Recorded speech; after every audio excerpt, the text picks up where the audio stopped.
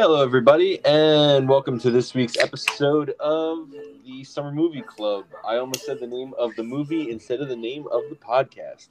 I am your host, as always, who doesn't care how many men, women, and children I have to kill in the name of peace.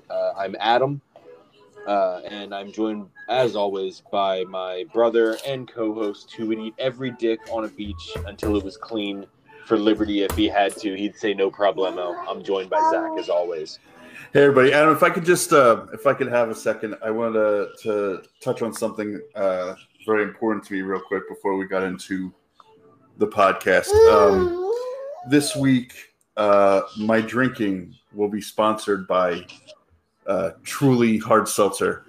Nice. If you're looking for a beverage that's truly refreshing, truly delicious, and truly only 100 calories per can, then you need Truly Hard Seltzer. Truly. No one is only one flavor. I fucking hate you so much. I'm so happy I gave you the line about eating dicks on a beach. I looked up their slogan. I was like, I don't know what Truly's slogan is. I want to put it in there. So I looked it up. If you guys haven't seen the movie we're covering this week, so it's a possibility because it just came out like last week. Zach and I don't know if you could say by popular demand, but by Jai Courtney demand, we are covering The Suicide Squad, released, was it August 4th of this? Like literally, it was released last week. Yep. Yeah. We go to the IMDb page because I forgot that's a thing that we cover. We do the synopsis. If I could give a quick shout out to the Screen Rant pitch meeting series, they did an episode. I said to Zach I would be ready to go at 7:30, and it's now 8:15 because I was watching a bunch of videos on the Suicide Squad, and one of them I was watching was the Screen Rant pitch meeting. I wanted to shout out specifically one joke where he talks about adding the word "the" to the title. And the executive... You told the kid to fucking stop it. Yeah, I know, right? We're going to talk about Jai Courtney. It's like she sees the red light on the microphone. But the joke being, he's like, we added "the" to the title. And the executive character goes, yes, Suicide Squad, the. Yeah. When I was watching the Screen Rant thing, I was thinking because I feel like we intro the podcast. Sometimes we refer to it as just Summer Movie Club, and then sometimes we refer to it as the Summer Movie Club. It's like Ohio State University football players. I went to the Ohio State University. It's really want to put a little extra panache on it. Yeah. But the Suicide Squad is supervillains Harley Quinn, Bloodsport, Peacemaker, and a collection of nutty cons at Belle Reeve Prison join the super secret, super shady Task Force X as they are dropped off in a remote enemy-infused island of Porto Martinez. Movie was, one of the things I meant to watch as the supplemental was the trailer for the movie again, because I was going to say it's written and directed by the beautifully, whatever they fucking described him in the trailer as the beautifully deranged mind or whatever the fuck they called him, James Gunn. And I said to a friend of the podcast, Alex, I was like, I fucking hate that they wrote that in the trailer as like the beautifully deranged mind of James Gunn. It was like he made a movie with a bunch of 80s references and Chris Pratt. Like, that doesn't make your mind beautifully deranged. How deranged? And then Alex always responds with the same thing. He's like, well, you made Slither. I'm like, you made a fucking body horror movie. So what? He also partially made movie 43. Yeah, that's true. Which was garbage. It was fine. It was. I didn't go into it going, oh yeah, fucking let's go with this cinematic masterpiece. You go in going, let's see some stupid fucking shit, and then you see some stupid fucking shit, and move on with your day. So he wrote and directed The Suicide Squad. does he have a writing credit for this? Yeah, he has a screenplay credit for the Zack Snyder Dawn of the Dead, which I was unaware of going into this until I just looked it up. Other things I didn't know he had a part in writing was the Scooby-Doo movie, the second Scooby-Doo movie, and the first one. He's on the first one. And the first one. I didn't even see the first one. Yeah, the first and second Scooby-Doo movies. Rick Slither wrote some shit I've never heard of. Wrote the movie Super with what's the guy who plays Dwight? Rainn Wilson. Rainn Wilson and Elliot Page. As Zach mentioned, wrote the segment Beazle for movie 43. Wrote Guardians of the Galaxy 1 and 2. Is writing the third one as well. Wrote the holiday special. Wrote the Suicide Squad. Wrote 8 episodes of the upcoming HBO series Peacemaker, which we'll talk about in a little bit. Is writing the screenplay for Wile E. Coyote, which I can only assume is like a Tom and Jerry-esque Wile E. Coyote Roadrunner movie. I'm sure, yeah. And is also apparently writing. They announced is writing some of the TV series of I guess a reboot or remake of Starsky and Hutch. Real quick, if I scroll down ever so slightly, I will rattle off a quick few things that he directed. Most notably of his, I think people will credit. He's directed a couple things. There were shorts and TV stuff. People will credit Slither as his big breakout. Directed Super. Directed the Beazle segment of movie 43. Directed the 2 Guardians of the Galaxies. Will be directing the third one and the holiday special. Directed the Suicide Squad and will be directing 5 episodes of the upcoming Peacemaker series. Excuse me, you done sucking James Gunn's dick, or can we move on? Yeah. The beautifully deranged dick of James Gunn. Cast includes Michael Rooker, Viola Davis, Joel Kinnaman, Nathan Fillion, our boy Jack Courtney, Flula Borg, Mei Ling. I don't know how to pronounce her last name. I think it's like Win. I say it's literally just NG. I've always, I've seen it a lot, that combination NG, and I have no idea how to pronounce it, so I apologize. I believe it is Win as well. We have Pete Davidson. We have the beautifully deranged brother of James Gunn, Sean Gunn. Margot Robbie. We have. They don't have them listed as the way I would have listed them on IMDb. We have Idris Elba. Well, it appears that they're in appearance order. Yeah. Idris Elba, John Cena, Daniela Melchior, I believe. And we have David Dach. How do you pronounce that guy's name? Dastmalchian? Dastmalchian? Sure.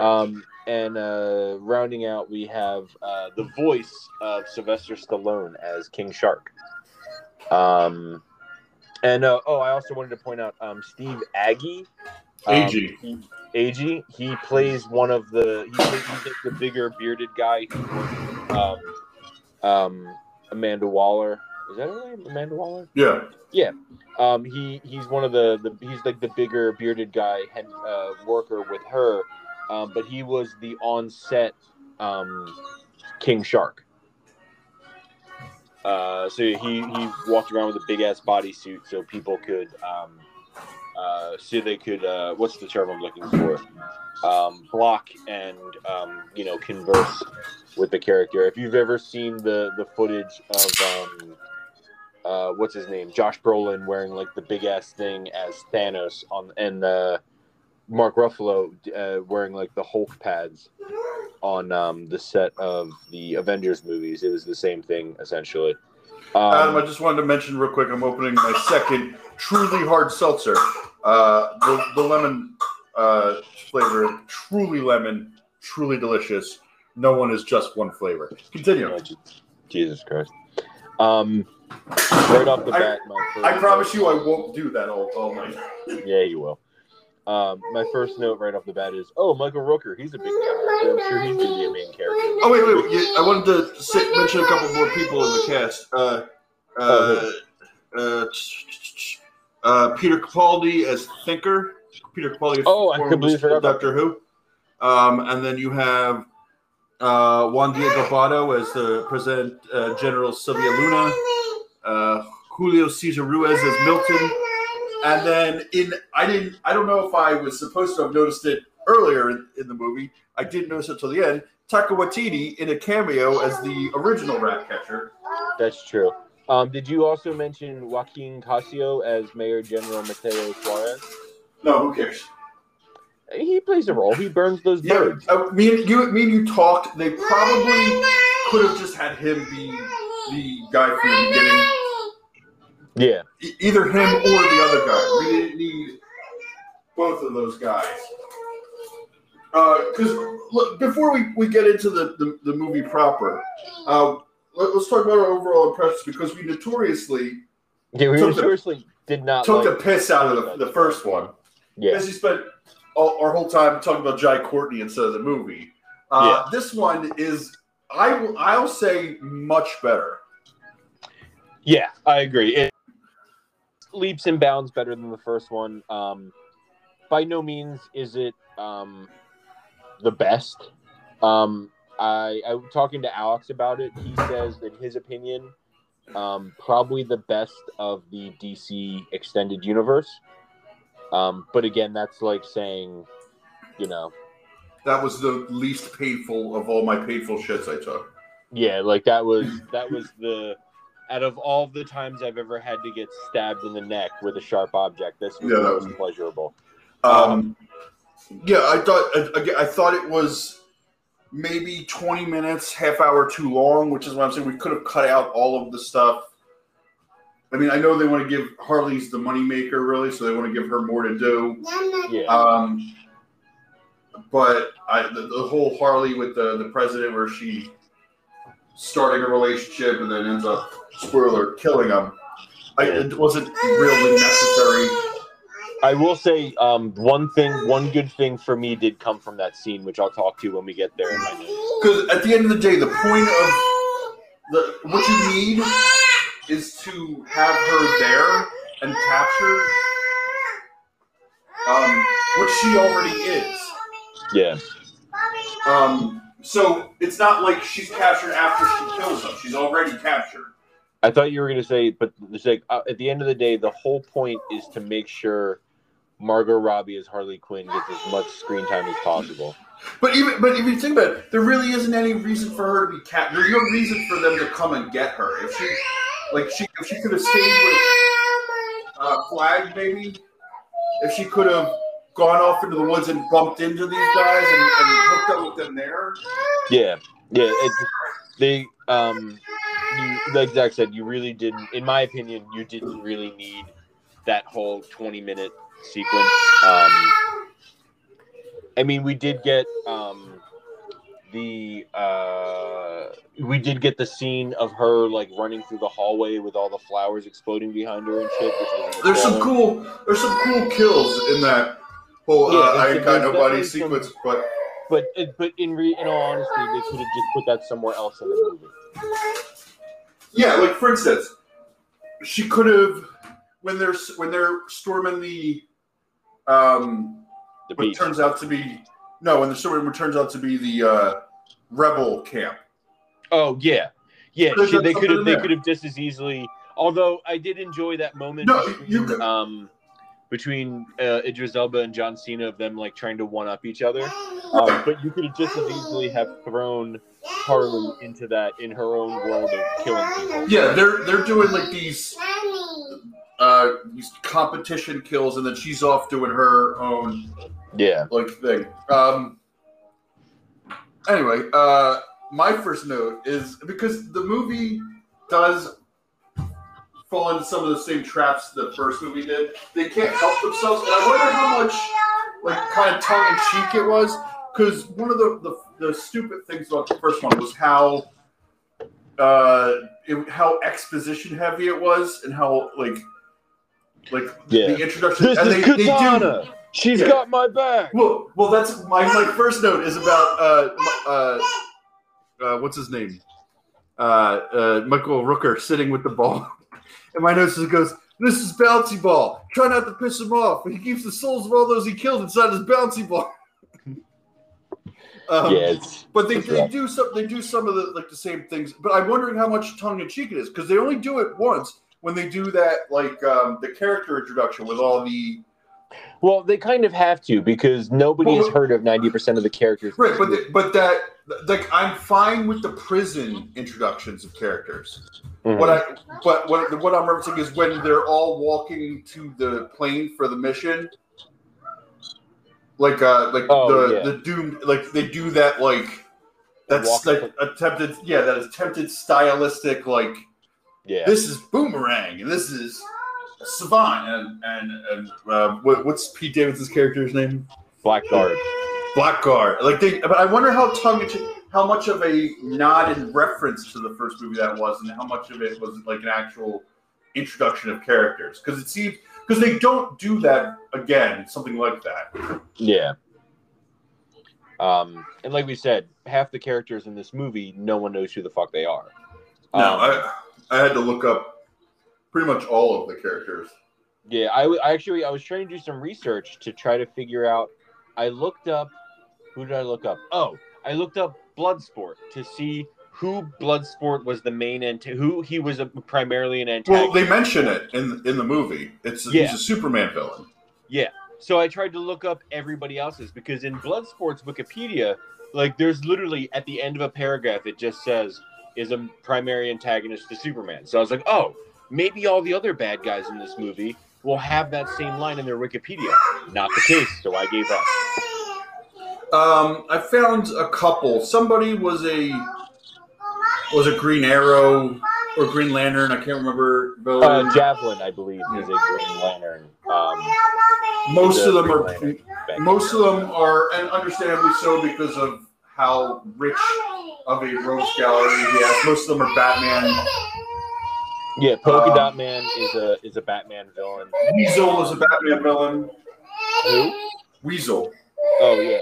They make fun of if you've ever seen the Lego Batman movie, they make fun of this degree of ridiculous villains. The Joker enlists a bunch of random villains, one of which being Polka Dot Man. And he starts going off on all these crazy names, and then the Joker character in the movie says they're all real. Google it. He's we even see a cameo, an unnamed cameo from a Batman villain in the prison, played by Sean Gunn. Oh yeah, we get the Calendar Man. Yeah. Which if you're a fan of the Arkham Games series, he plays he doesn't play a main. He doesn't play any role really. He just plays an Easter egg role really. Yeah, it's an Easter egg role. I believe there's a side mission involved with him as well. Apparently, the guy who's standing behind Calendar Man in the prison is a guy named Double Down, who also is I forget who he's a villain of. And then there's another little cameo in the prison, which I'll talk about when we get to it in my notes as well, because I was like, what the fuck is that? But yeah, this movie sets you up thinking that Michael Rooker is going to be a primary player in this movie. Well, really, when you saw I remember it wasn't a true trailer. It was more of a character trailer, where they showed all of the Suicide Squad members that would be in the movie. Yeah, you basically knew some of these people have to die pretty fairly. A lot of these people got to Slipknot it. Oh yeah, absolutely. I was not expecting. I remember seeing it being more than half of these people will be dead very shortly. Yeah, I was not expecting the extent. And quickness.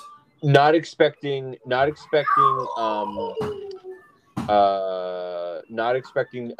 Rooker. Like I said, he's between of everybody, who were you the least surprised died early? Pete Davidson. Same. Yeah. You just knew that wasn't going to be a long run. He wasn't going to be in it too long. Yeah. But I mean, between Walking Dead Guardians of the Galaxy, and now the Suicide Squad, Michael Rooker is forever cementing himself a position, a place at few of Comic-Cons to come for years. So he's a big name in the genre. So I definitely didn't expect him to go as soon as he did. Let me tell you, the last person who I thought was going to go was, I think we need to hold a moment of silence because, oh my god, almost turned it off. Fairly quick in this movie, Jai Courtney bites the bullet. But here's the thing: he does as much in this movie as he did. Yeah, in the first movie. He does as much in like 5 minutes of this movie as he did in the entirety of the original Suicide Squad. Yeah, it was almost as if they heard the first podcast. Yeah, they were like, "Oh, let's fuck with Zach and Adam and kill Jai Courtney as soon as possible." I have a note that says, "Oh, Harley, you are hilarious." I enjoyed it. I went back because me and Adam both watched this the day it came. So we watched this movie before we had even recorded the. Yeah, in fact, Jaws was on the Jaws podcast. This was included in both of our "What are you watching?" I believe because Adam did take notes the first time. I did, but I went back and rewatched it. I mean, I wouldn't say I sat and like was as studious as I was the first time, but it was on. I watched it. I, paid as much attention as you pay attention to a movie or you just saw a week ago. But I'm glad I did because it was like a good refresher as to. I enjoy Margot Robbie as Harley Quinn. From what it sounds like, Margot Robbie enjoys Margot Robbie. Huh? I'm saying I knew exactly what you were going to say, that she enjoys Margot Robbie as Harley Quinn. Oh yeah, she's said in interviews she'll play Harley Quinn as long as she possibly can. At a certain point, and I think honestly what it is Suicide Squad, and then Birds of Prey. I don't know if you saw Birds of Prey. I have not watched it. It's bad. Don't watch it. But I think from seeing those two movies, at least in my opinion, I could do with a lot less Harley Quinn. Like she's the moneymaker. Like we said when we covered the first Suicide Squad, half the budget must have just gone to Will Smith and Margot Robbie, and then the rest of it went to the soundtrack, and then everybody else got like $20 and a sandwich.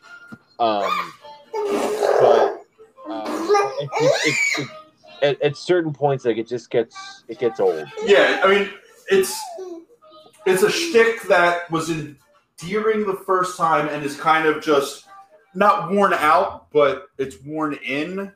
Yeah. At this point, where like you're kind of like, yeah, that's the character. It's not as charming as it was the first time around. Yeah. But still enjoyable. Also, she is. I will say though, it's stepped up a degree because it's like we said, the movie is leaps and bounds better than the first one. She's also better than the first Harley Quinn. It's his leaps and bounds above. We're bad guys. What do you expect? Like, it's just better. I have a couple notes regarding the conversations going on the plane on the way to the mission. Where I'll tell you one thing. I love Weasel. Weasel's my boy. Weasel, I really, what I think I'm going to do is I'm going to text Alex when we're done recording and get him to send me a voice memo of him doing his Weasel yell, because it's pretty fucking hilarious to me, and it's pretty spot on. It was a pretty hard 1-2 punch, seemingly losing Weasel and Jai Courtney within like a 5-minute time span. Yeah. I was like, what am I even watching this for? The fucking shark? Yeah, God damn it. I like when Javelin is asking TDK what his name, what TDK stands for. He's like, it's my name. He's like, your name is letters, and then Jai Courtney just chimes in. He's like, all names are letters, dickhead. I enjoyed Pete Davidson freaking out, thinking Weasel was a werewolf. I was like, he's like, is this a dog? And he's like, what kind of dogs that look like to you? And then Nathan Fillion just chimes in. He's like, I'm gonna say Afghan Hound. Well, I like Pete Davidson go, I don't know all the dogs breeds. I was like, it's true. Yeah, I don't know all the breeds. As we're talking, I'm gonna Google Afghan Hound to see what they look like. Look at dog. Oh, dude, that thing looks nothing like Weasel. Google. I'm gonna send you a picture of. I'm gonna send you a picture of this. I got it up already. No, this is like a Lisa Kudrow dog. Yeah, this. Exactly. The dog is the canine equivalent of Lisa Kudrow. Looks nothing like Weasel. Speaking of Weasel, I enjoy the line. He's not harmless. He's killed 27 children, but he's yeah. I want to know. He's like, I know. He's like, I think he's agreed to do this. I like how they're not sure whether he's like really on board or not. I tried to do some research on Weasel, and I'm confused on his character. He's a weasel. He's a humanoid weasel. Huh? He's a humanoid weasel. No, see, yes, he's a humanoid weasel in the movie, but in his comic book iterations, it seems like he's a guy in a costume.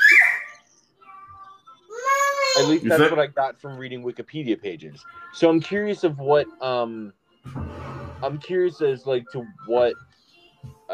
what reasoning they were like, oh, let's just make him a weird fucking thing that people are gonna think is a werewolf.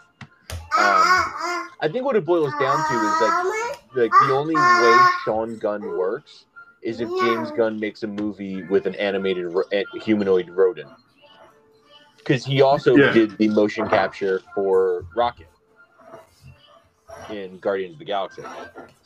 This girl is trying to steal my I'm reading up on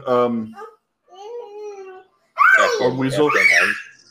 Weasel. He initially started out as John Moreau, teacher at Vandermeer University in Pittsburgh, Pennsylvania. In the comics, he's a costumed villain. Yeah. The back of Harley's jacket says "Live Fast, Die Clown," which she's very. I don't know if this is something we would have picked up on more if we had watched Bird. Oh, and you watched it. I did. But I don't know if this is something I would have. Like more inside of the character than I would have picked up at Birds of Prey had I watched it. But she's very off of the Joker, off of Men. Yeah.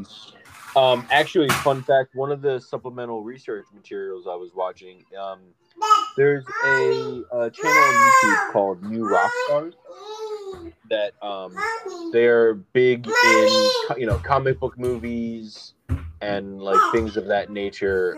So what they do a lot is like whenever a new trailer for something comes out or a new movie comes out, they'll do breakdowns and like they just have people who just sit there and analyze every frame of the goddamn thing to look for like Easter eggs and stuff. And he actually, when I was watching the New Rockstars video, he talked about the Live Fast Die Clown, and also she has a tattoo on her back of her shoulder that's like a jester hat on a skull. Mm-hmm. And in previous iterations of Harley Quinn, it used to say property of Joker, but now the tattoo in the Suicide Squad reads property of no one. Oh, she's matured as a woman. Yeah, that's nice. Given the opportunity, if I was in like a helicopter that was flying maybe like 20 to 30 feet above a body of water, I would jump into that water from that helicopter. That seems fun as shit. I'm sorry. Like, I wouldn't want to do it in the situation that they're doing it in. Like, I wouldn't want to do it in like a, I'm going to jump out of this aircraft to go to battle. I'm going to do it in like a, I've had a couple beers. I'm going to jump out of this aircraft. I mean, I don't like walking into beer. water. I don't like going into water. I don't need to be in water. I'm not jumping. No, I mean, I don't care for it it either, but like that just seems fun. Apparently, get water up your nose. I googled so everyone jumps into the water, and we find out very quickly that nobody checked if Weasel could swim. I googled it. I googled, can weasels swim? And apparently, according to Google, weasels are very comfortable in the water. Oh, well, I mean, in the end of the day, he survives. Yeah, at the end of the day, he survives. Before we get into two quick points, since we're getting into the beach assault. Very quickly, this movie makes a point to tell you we're going for a hard R here. We're not like fucking around. Yeah. We're super violent. Like the first violence in this movie is Pete Davidson's face fucking exploding. Yeah. They're not fucking. This is not. Mama's. Just the deaths right there alone. You have Pete Davidson's face exploding. You have Jai Courtney being impaled by like wood splinters and then knocked out by a helicopter. You have Mongal on fire. By the way, I love the name. I borderline hate, but borderline love the name Mongal. Oh, do you know who Mongal is? She's like an alien or something. She's an alien, but she's the daughter of I believe, Superman villain named Mongol. Well, yeah, I assumed it was a play on Mongol. Yeah. But yeah, apparently she's his daughter. You know me, I like puns. I love puns. Yeah. Love puns. Like I've been fucking around all day with considering when I was drinking whether Seltzer Side Squad was a thing. And I initially decided it wasn't, but then I felt like I should bring it up here. But I like Mongal. Like it hits me right in that middle section of I love it, but I kind of don't love it. Yeah. I have a note that just says, real quick, they're going to save on that CGI budget by knocking Weasel off right off the bat. Like, it's like in Game of Thrones where they're like, oh, we can't have Ghost because, the CGI budget. Like, fuck you guys. And really, I should have thought about it because I knew Shark was in it. I had to know that one of them had to go. King Shark was fine. I knew Shark was in it. King Shark was fine. I don't know. I would have liked to see a little more Weasel. Yeah. But the other thing. What was the other thing I was going to get to? Me and Alex were talking about. We're really hoping that Weasel turns up in the Peacemaker series. Show. I mean, the room is there. Yeah. Another thing I wanted to talk about the beach assault. I don't know if I buy. All right, so let's. When they get to the beach and P.D. Davies sells them out Blackguard, so the entirety of the forces on the shore are concentrated in this one spot. So Team 2 has no problem getting in. Uh-huh. So are we to believe that Waller knew about the double, like the turncoat of Blackguard? Possibly. But I also think that she intentionally put. I mean, she very may well have known of the double cross, but it also seems like all the people in Team 1 are a bit more flamboyant than the people in Team 2. So she knew that like the people in Team 1 would cause a big ruckus. See, my problem is I feel like she put Flag in harm's way that was not necessary. True. I don't believe that. Given what happened and how on top of things she seems, that Flag should have been part of Team 1. I mean, unless she just counted on the fact that like Flag is like the greatest American soldier that's ever been bred. that he would come through. But again, yeah, like you said, he was put in harm's way that needed to be. But he did not need to be on Team One.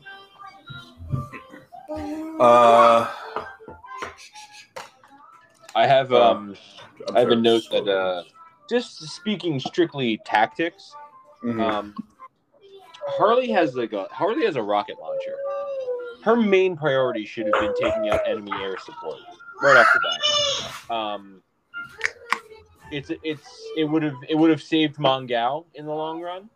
Would have saved Jag Courtney. Jag Courtney maybe could have recovered from those splinters. We don't know. Do you think the detachable kid is good at slaps only in GoldenEye? I don't really know GoldenEye. I never really played it, but yes, he was.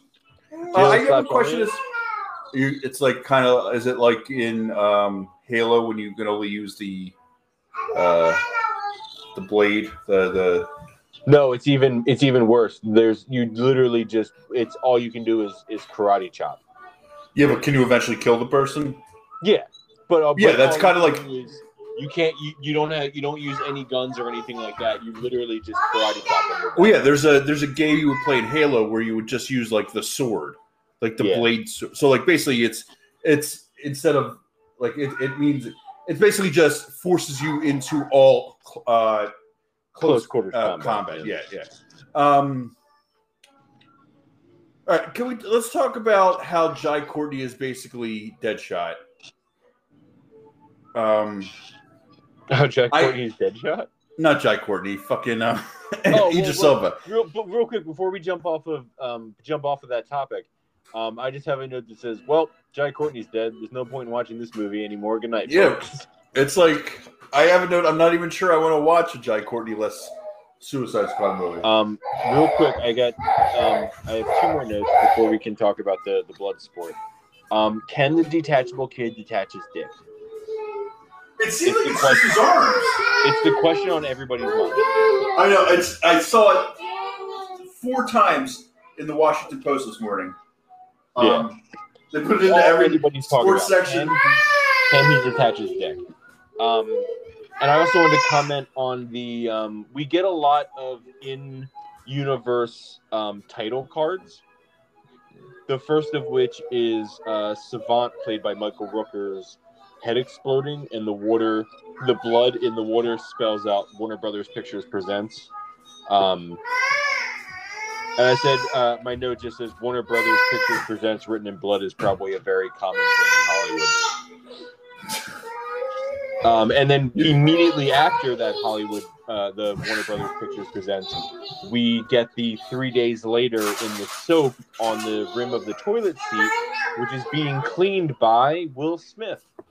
I think that like the in-movie title cards is a instance of this movie doing stylish things better than the first movie. Yeah. It's oh my fucking god. Yeah. No way. Kill him. So we'll hang up and you can go put him in the bathtub. Have you read anything about what happened with Will Smith in this movie? The only thing that I've heard is that it's not that he flat out refused to do the movie. Yeah, it's a scheduling conflict. So originally they were going to put, I think you said in last week's podcast, they were just going to originally just recast Idris Elba as Deadshot, but then they thought, let's just cast him as another black assassin. Yeah, now there's room. Now there's room for they make another one. Come back. But he's the same. He even has daughter issues. Yeah, they're essentially the exact same character. I do enjoy him and the daughter yelling at each other. He's yelling "fuck you" at a child. Oh my dude! One of my notes literally just says, "I love one of Idris Elba's fuck yous" because he's like, "Fuck you!" Like he just has this weird accent on it. But yeah, at a child. Yeah, at a child. Speaking of when they're in prison, the prison that they're in is called Belle Reve, which translates like it's Belle Reve apparently is like a almost like a on Google. It referred to it as broken French, but I'm just gonna assume it's like French slang. It translates to sweet dreams. Oh, yeah, which is kind of it's kind of a rad name for a prison. I enjoy the whole thing where like he's introducing Bloodsport, and she's like he can anything he touches he can turn into a weapon. He was bred to be the perfect killer from a young age by his dad, and then they're like, this is Peacemaker. Anything he touches is a deadly weapon, and he was bred to be the perfect killer from a very young age by his dad. And they get into the whole argument of like, excuse me, get into the whole argument over her saying like, oh, everybody was choosing for their unique skills, and Idris Elba's like, what were you talking about? He's like, that's me. He's like, that's my thing. Like, that's my description. He's like, what are you doing? And then that begins the antagonistic relationship between John Cena and Idris Elba, where we get the line, I hit them more in the center. It's like, I use smaller bullets. My bullets go through your bullet holes without even touching the sides. Which was, I think, one of the better payoffs. Like, I had forgotten, basically, because they were so antagonistic and, like, competing with each other the entire time that, like, that kind of just gets caught up in the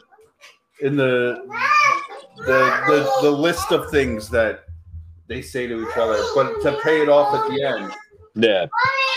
Let me say, dude, I love John Cena as a comedic actor. Oh, I think he's very good in this. He's very and me and Alex were talking about it. He's not just good at the comedy, because we've seen him do comedy before. I was saying he's one of the best parts of the terrible movie Trainwreck.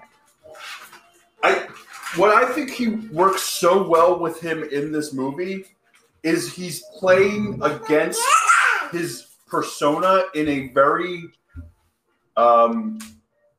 generally like in Trainwreck, like in what's that movie with Tina Fey and Amy Poehler? Yeah, like he's playing against type in the opposite of his type kind of role. Yeah.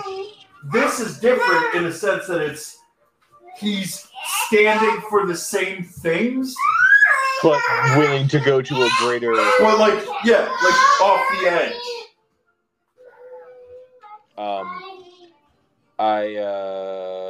was I gonna say? Oh, yeah, I'm super excited for the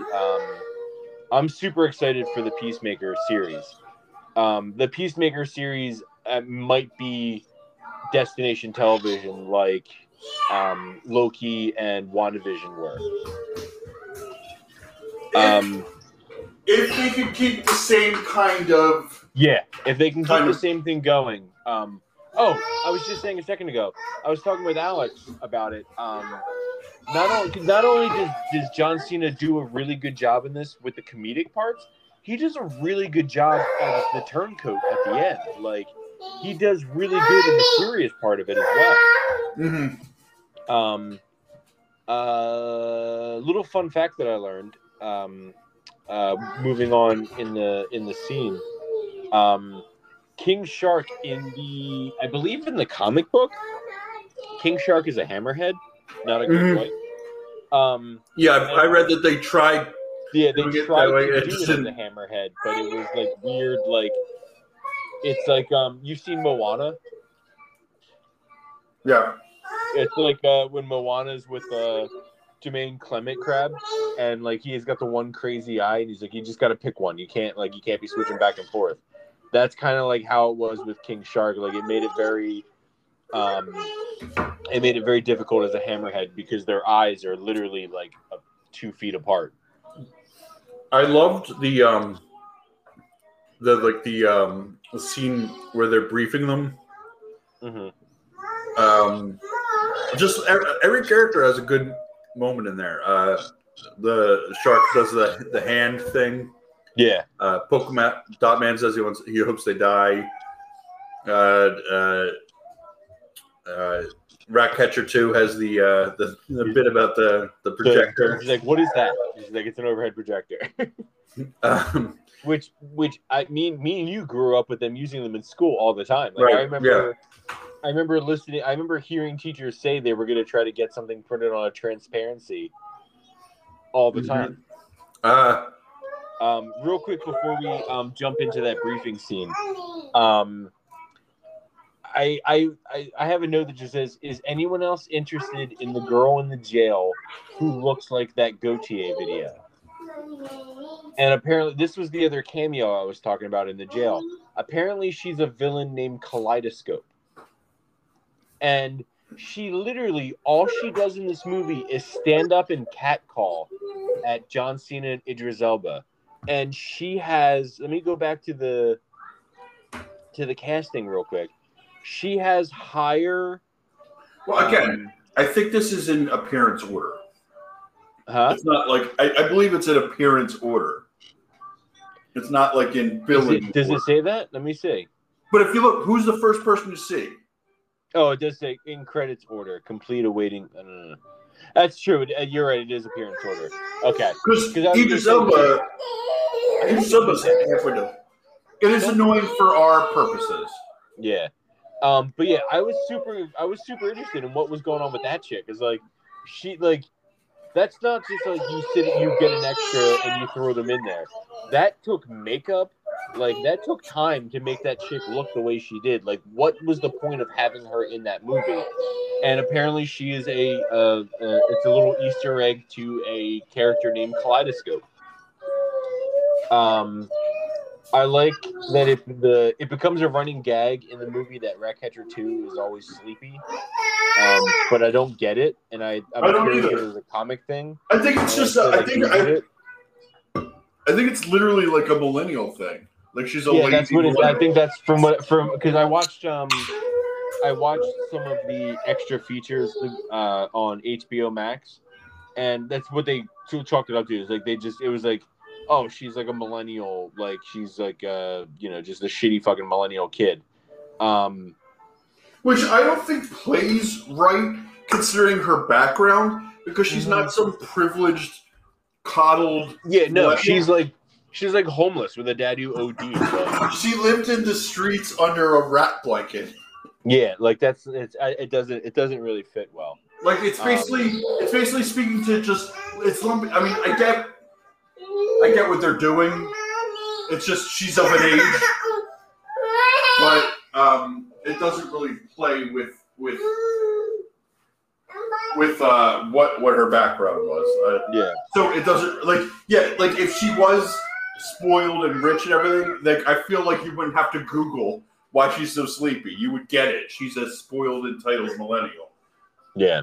But like right off the bat, you could tell that she's not like she's not that.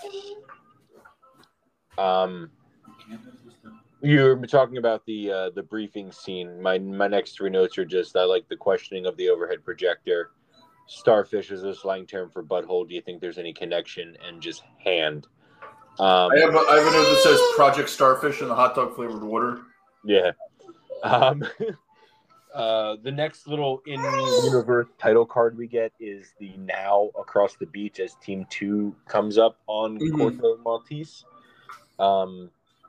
We have the line, Zach's intro about he'd eat every dick on the beach if it meant liberty. In the briefing, they talk about the strip club that the Thinker hangs out at. Yeah. It's called La Gatita Amabel, or whatever the hell it's called. You make the language sing. I know. It means the kind little cat, but amable is similar to amenable, some English word that I can't pronounce, which means which can mean open and accommodating. So it roughly translates to open little cat, or vagina. Yeah. As you were saying, I was like, oh, it means. Yeah, it's vagina. I like the line. I can't say the words I want to say because there's preschool toys present. Yeah, getting kind of tense, aren't you? I like the tidy whities is racist line. I like I love him just in general in the middle of the jungle in his underwear, just sleeping in tidy whities. Keep talking. I gotta run to make the peeps. I like we kind of get the beginning of the building of the bond between Ratcatcher 2 and Bloodsport in this scene. Well, King Shark tries to eat her because she's sleeping and he's a shark. But we get her pet rat Sebastian trying to offer a token Bloodsport, and I just love Ratcatcher 2's just like, oh, he's offering you a pretty leaf.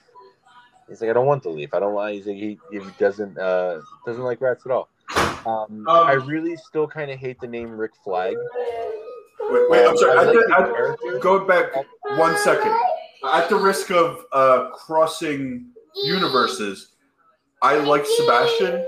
I'm a bit of a Sebastian stan. Oh Jesus. That's the guy that's the guy from the other. Yes, he's from the other comic. He's from the other major comic book. But I do really like Sebastian. I like his little outfit. Yeah.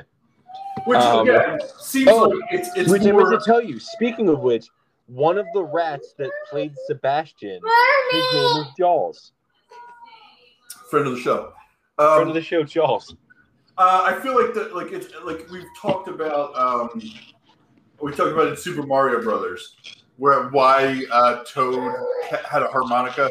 It's like the only reason Sebastian has a vest is so that you know it's Sebastian. Yeah, exactly. Like I said, I like Rick Flag's character a lot more in this movie than I did in the other one. But I Which still is a bummer later on. Huh? Which is a bummer later on. Yeah, super bummer later on. I said they should have just named him Joe America. Captain's cousin. Yeah. Walker knows the fight with the guys.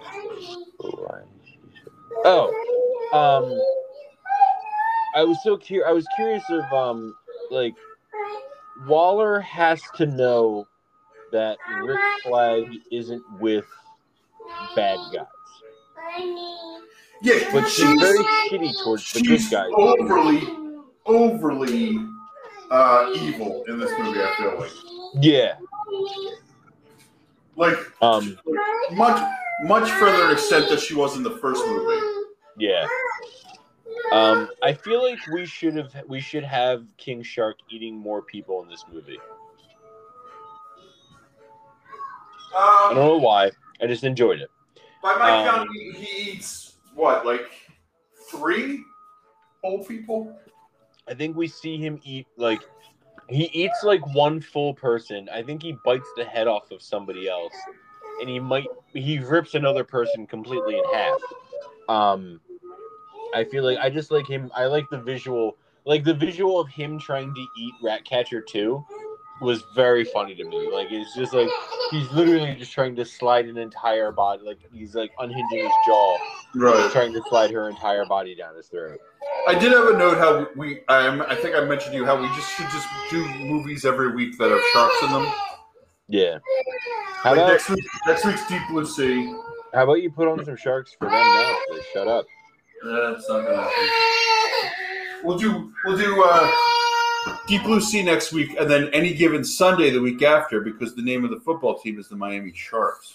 And then we're following that up with West Side Story. Nice. Thank you. And then Shark Tale, starring Jack Black and Will Smith from the podcast. Will Smith. And then Shark Tale 2, starring Jack Black and Idris Elba. Yeah. And then all 74 of the Sharknadoes. We're not doing any of these. So we're not doing any of these so that nobody's like that. Penciling them into Bloodsport's weapons annoy the shit out of me. Yeah, but his helmet is fucking cool as shit. His helmet, dude, I have a note. I literally 3 notes down just says Bloodsport's helmet is way fucking cooler than Deadshot's. Yeah, it's got that. Yeah. It's hard to tell something because it kind of looks like at some point that the bottom of it is like skull teeth, and then sometimes it looks like it might just be his kind of graying beard. But I think it's definitely skull teeth. Yeah, it's like definitely skull teeth. It's definitely way fucking cooler than Deadshot's. I like when the killing competition starts. Peacemaker like walks up and there's just like a guy laying on a massage table. Oh, and he just kind of just stabbed him with the axe a couple times. He just like stabs it. He nonchalantly walks and stabs him with the axe. That was fucking great. Excuse me. John Cena, I think this one moment lends to how good of a comedic actor John Cena is. There's this one bit that he does where he's killing people, and while he's killing people, he kind of like stops and starts kicking his teeth as if like he does not care about what's going on at all, and then just continues to start killing people again. It made me laugh hysterically. Well, I think that plays into the character in as much as you grow bored and very nonchalant when you're invisible. Yeah, it's true. And he could have been picking his nose. It's like no one can see him. What does it matter? I think it's impressive. I feel like it's impressive. No one talks about how everyone just knows where to look when he's on screen when they're talking to him. Yeah. Like, how do they know? Is it the helmet? Of course, this is because can't see me. You can't see. Polka Dot Man explains how he polka dots, but does he explain why the polka dots do what they do?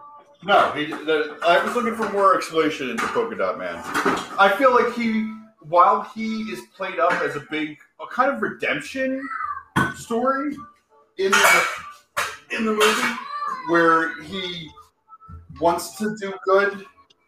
Yeah. And then at the end is trying to do good before he's killed.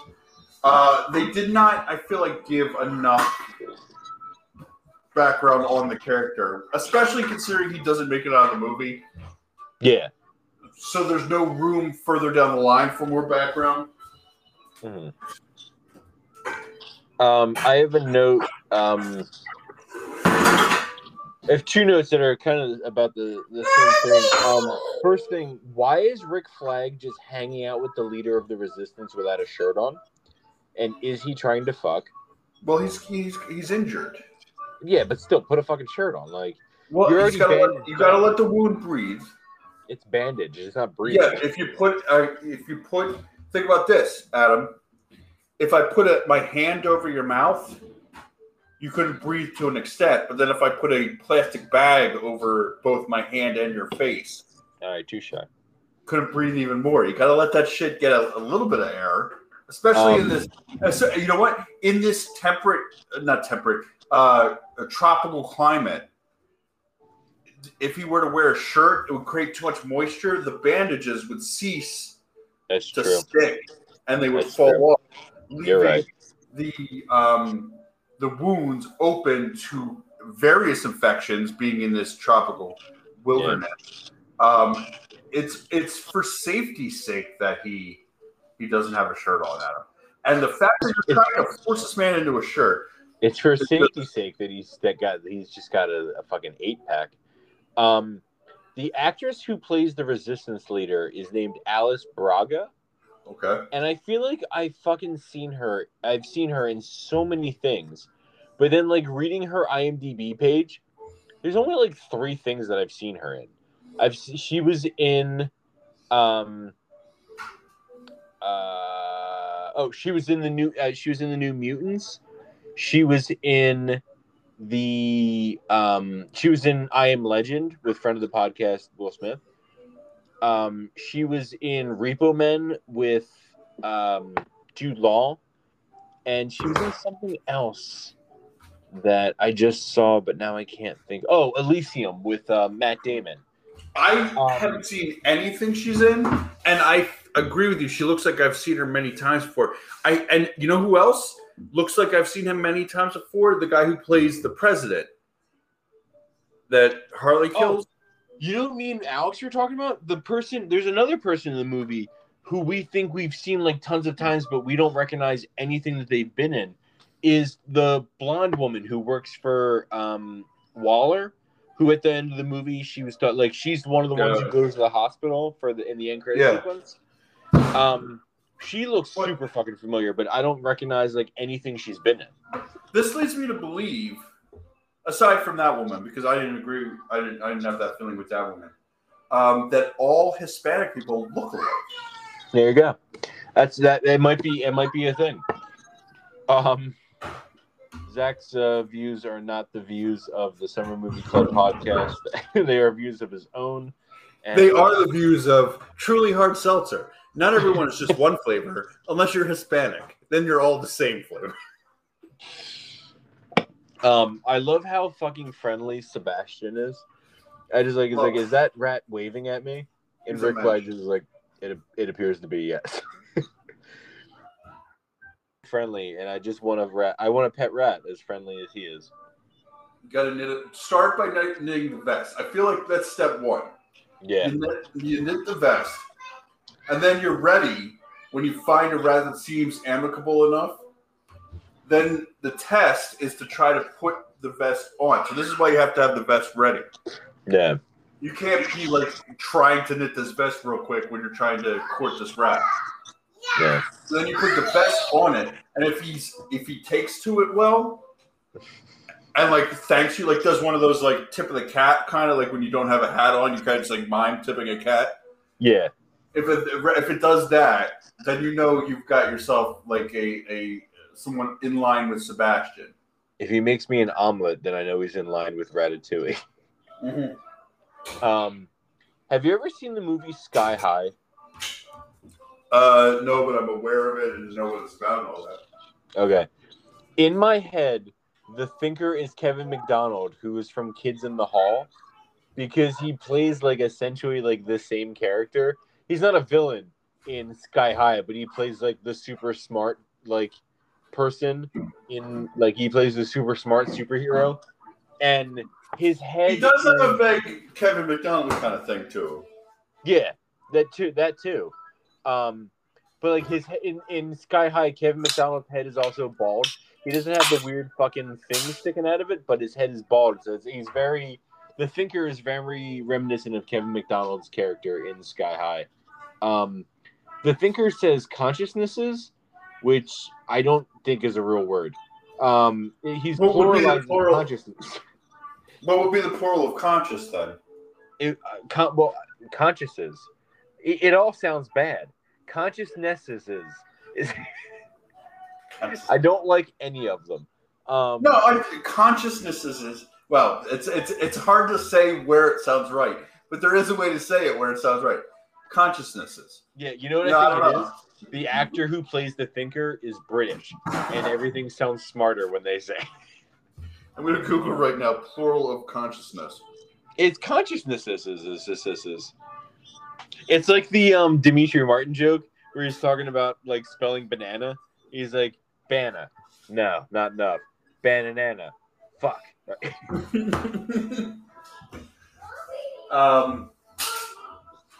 Where are we in the movie? We're at my next note is Meanwhile Harley is the next title card. Can we go into the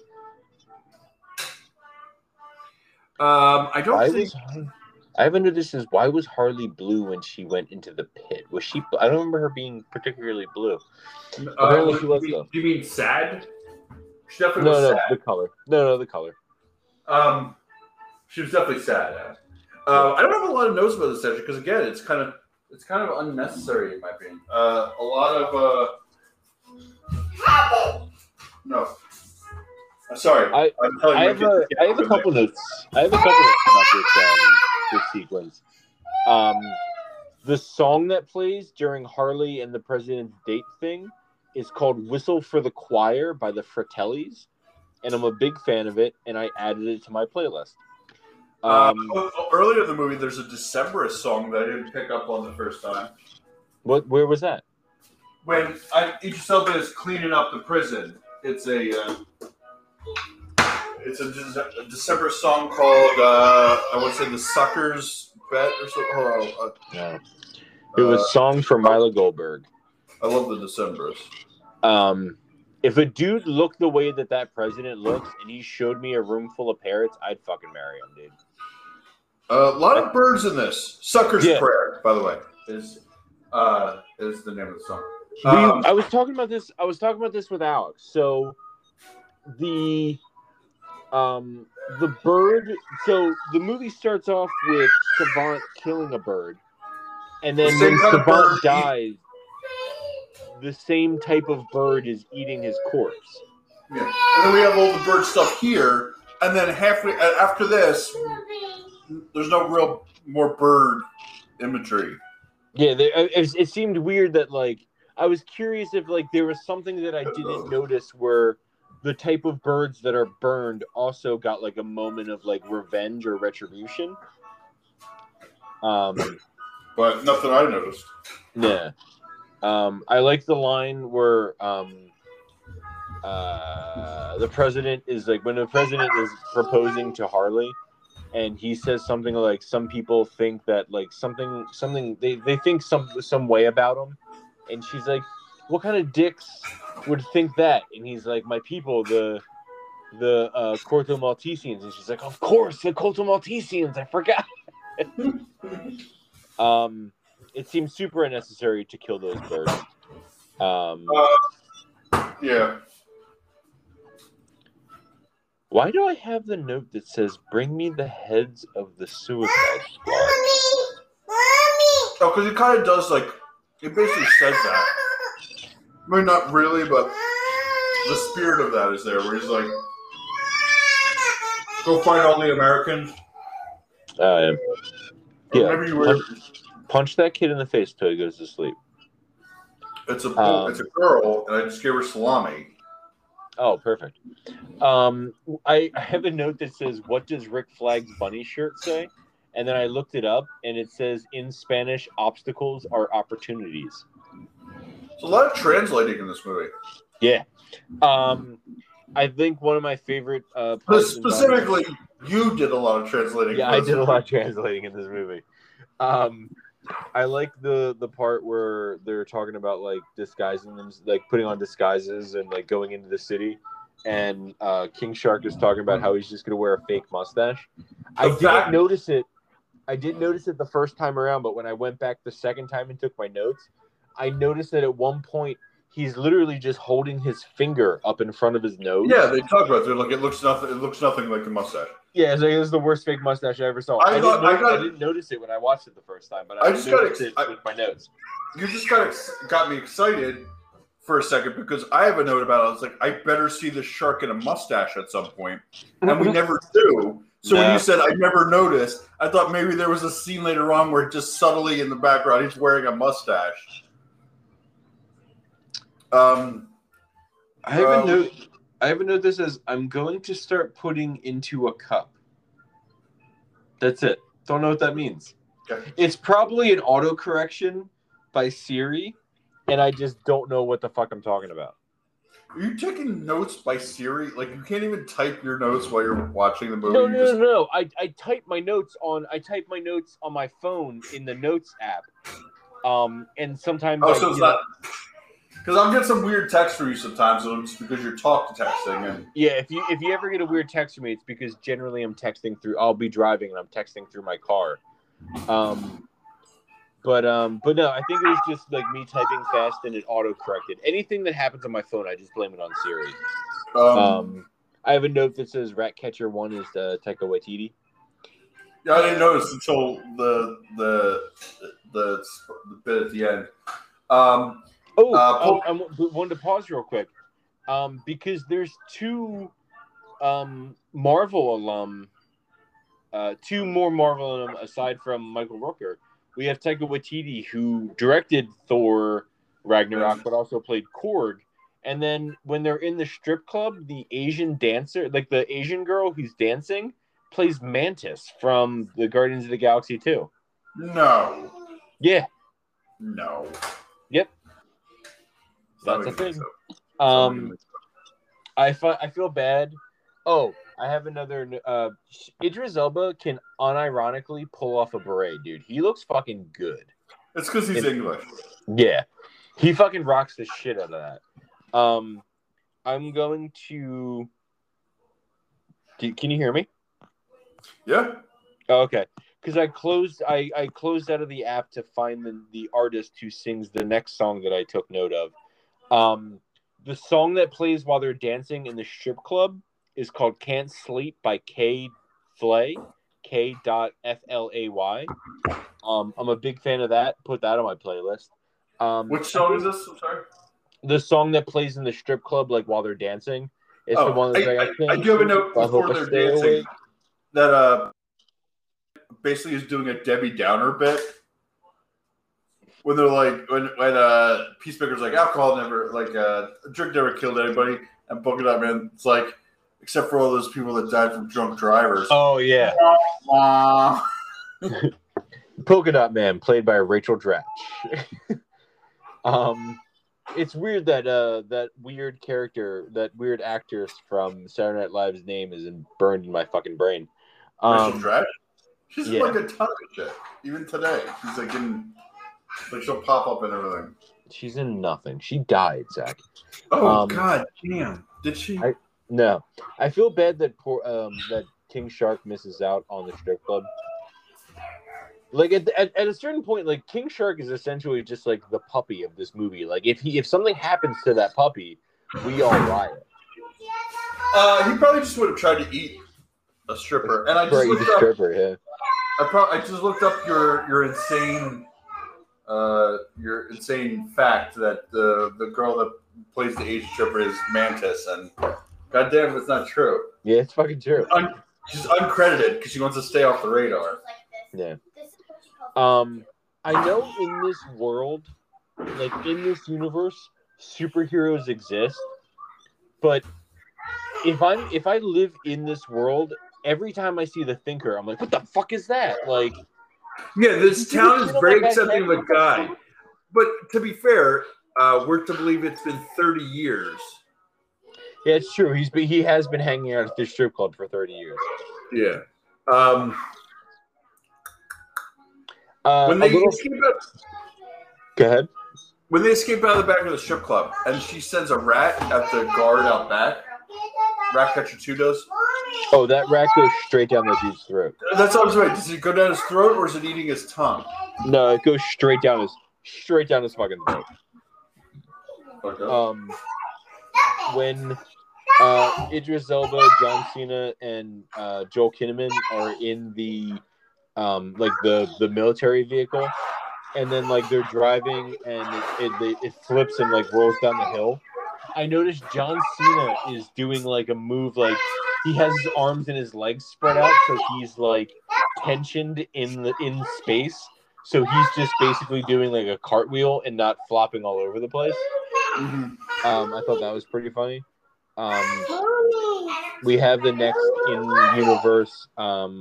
in-universe title card, Operation Jotunheim, which then gets replaced with Operation Harley. I found the guy being like, "Oh, like your friend Harley Quinn," bit where they find out that Harley's still like alive and. Oh yeah, I found that a bit forced. Yeah, a little bit. I like when Harley's going through, like the killing all the dudes. After she gets out of the main room, but before she gets into the room with the flowers exploding, there's just a bunch of soldiers that are only carrying knives. Well, before we get too far, like her escaping, her like torture situation. This was a rare instance of you feeling like you must have felt represented on screen. Because I love the song by Lou Bega. No, nobody knows this about Adam, but Adam possesses incredible thigh strength. I can crush a watermelon. So to see someone demonstrating incredible thigh strength on screen must have been liberating for you. It must Yeah. have been like you must have been like, I was like, oh god, like finally, like there's like, a voice we for all- the voiceless. we all go to the movies to dream, and now this is the dream that I can. Yeah. I feel like this is the dream that speaks to me. Exactly. And so I'm happy for you, man. Thank you, man. I truly hard seltzer. I'm happy for you.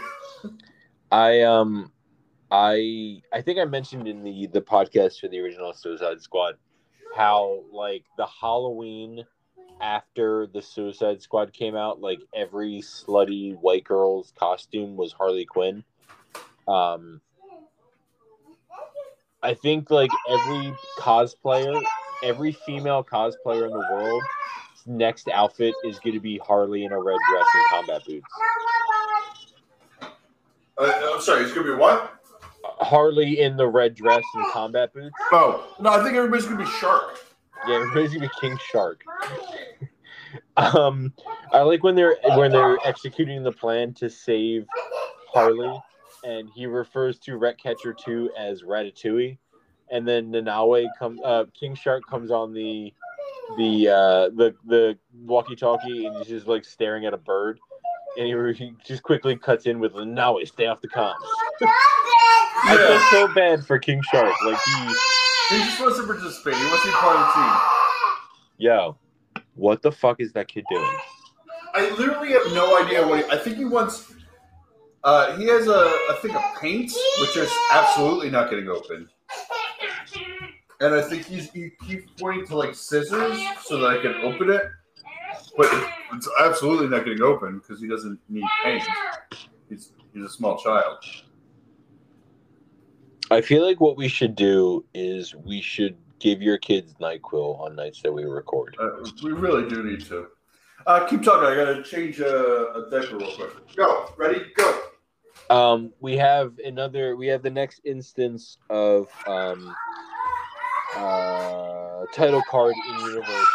We have Jotunheim in rubble of just various shitty buildings in this city.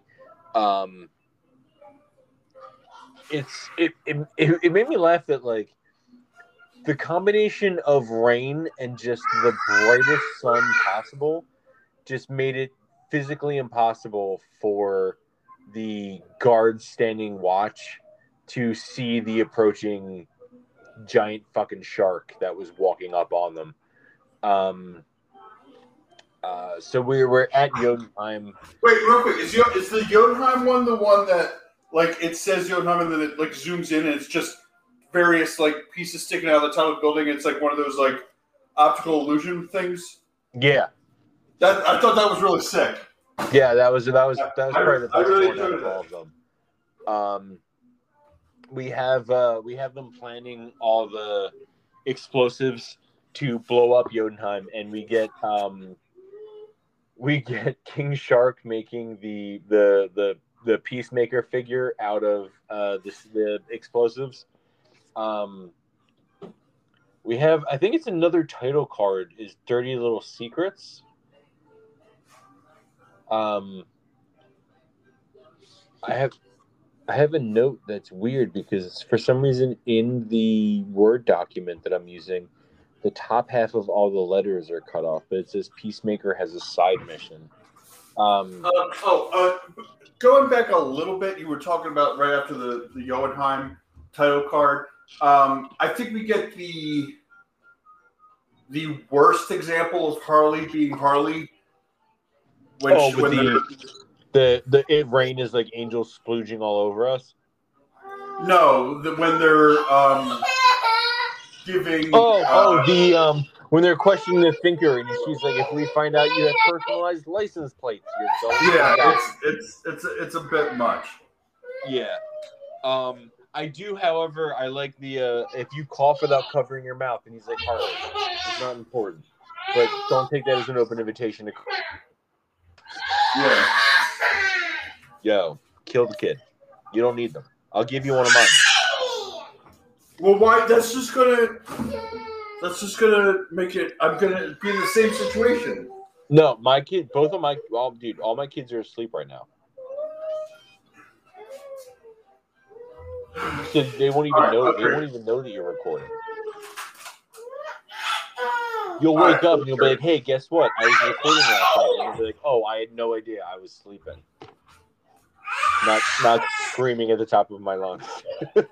He wants these fucking paints, and like it's like at this point, like I'm not opening these paints because that never is going to end well. No, never. There's literally I cannot think of a scenario where I open these paints to satisfy him. Where I'm glad at the end of the night that I opened the paints. What if you are trying to recreate a Jackson Pollock painting, and you're like, Ben, this is the only way we're gonna be able to do it. But here's the problem: if I were to open the paints, the Jackson Pollock painting would be over the entirety of my interior of my house. Yeah, but what if that's what you were going for? That's the only scenario that. That's not what I'm going for. So. No. You're going for like shabby chic, like what do they call it? They call it like farmhouse chic. That's what you're going for, right? Kind of, a little bit. That's what everybody's fucking going for. It's very in right now. It's gray colored wood and things that look like they were in a barn. That's what's in right now. We're about to redo the living room. Like we're wallpapering, painting. Literally all new furniture. Every piece of furniture in my living room is getting thrown out. So I guess you're wallpapering. We're doing our accent wall. You know how you do an accent wall now? That's a thing. Yeah. The wall behind our television is going to be a white, like whitish, tannish, like a white tan and navy blue striped wallpaper, stick-on wallpaper, and then the other walls will be painted. Gotcha. But we got all new furniture. I'm going to be hanging my TV, which I'm very nervous about. Oh, I do not trust wall mounting TVs. I'm not crazy about it, but I know how to do it. I know how to do it like very securely, but I still don't trust it. When I bought my house, I think there's like this weird law in Ben Salem where it's like if something is like mounted on the wall, it has to stay when you move. Because when we bought the house, the previous owners were like, "Oh, we have this giant TV in the basement. Do you guys want that?" And we were like, "Sure."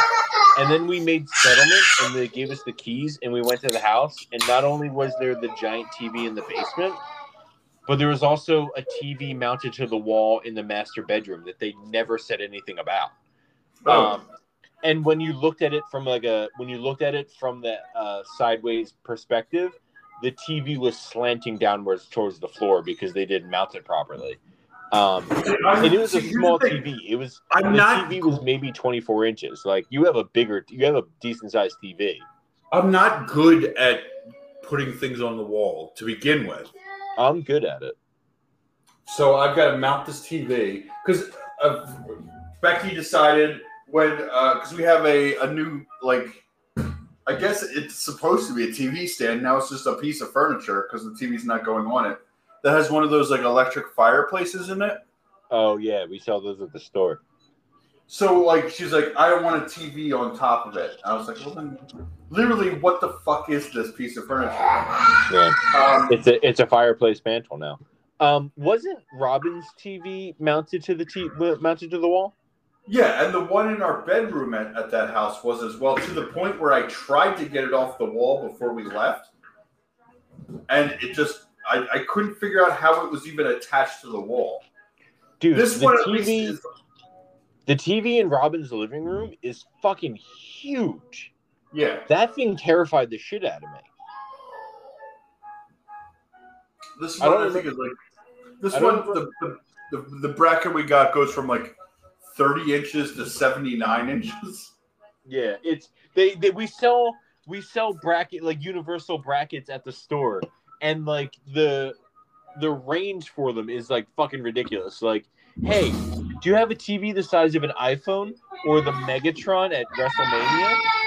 Cool, you can mount it with this. Why are there Transformers at WrestleMania? I said, stop it. Stop it, Zach. I was like, did I say Transformers? Shit, have I been drinking that much? You said Megatron. That's a Transformer, right? Yeah, it is. The movie takes a real sharp left turn into hentai porn, with all the crazy tentacle shit going on. I dig it. It's like James Gunn's like, let's kill Jai Courtney early because they'll hate it, but then let's look up Zach's search history because he'll love it. Yeah, exactly. I like the there's like for the record. I don't understand hentai. It does not make sense to me at all. If that's your thing, God bless you. Yeah, by all means, you go with God, but not for me. No. There are two interesting shots in this movie. The first one is like the first shot that we get of Savant reflected in the water. And the second one, also as a reflection, is the fight scene between Rick Flag and Peacemaker in the reflection of Peacemaker's helmet. I wasn't a fan of the Savant shot. Like it felt like going into this movie, coming off of the last movie. It felt like you're trying too hard. It felt like a bad start. Yeah. It felt the same way for me, but after I realized that this one was better than the first one, I was like, all right, I'll take it. I think 8 minutes earlier is the shortest amount of time I've ever seen displayed on the screen like that. Like I've never seen. It's always like 3 years later or like something, but like 8 minutes is I think the shortest time frame I've ever seen. I wasn't a total fan of the jumping around in the timeline at this point in the movie. Yeah, it worked. It worked at the beginning, kind of. At this point, like it only makes you realize that you've been away from characters for a very long time. Yeah. And it kind of throws you off at this point. Where if it had been intercut a bit, I feel like once the building blows up in the Harley Bloodsport, this thing. Deadshot, yeah. When you're Deadsport, you're in the Harley Polka Dot Man and James West storyline, like it kind of like there's too much of them just running from building pieces to building pieces. Yeah. Where if you had been maybe like intercut it with what was going on, like if you had broken up the Peacemaker and Flag fight a little bit with them jumping from debris piece to falling debris piece, maybe it wouldn't have seemed as much. Like I feel like I lost interest a little bit and I feel like part of it is because the movie's a little too long. Yeah. And this is a false climax at that. Yeah, exactly. The new dumb friends that King Shark makes reminds me of the Muppets that go. Beep, beep, beep, beep, Yeah, beep, beep. I might even have a note about that. Are these fucking Muppet fish? What are these fucking Muppet fish? I just scrolled the wrong way on my notes. Poor Milton.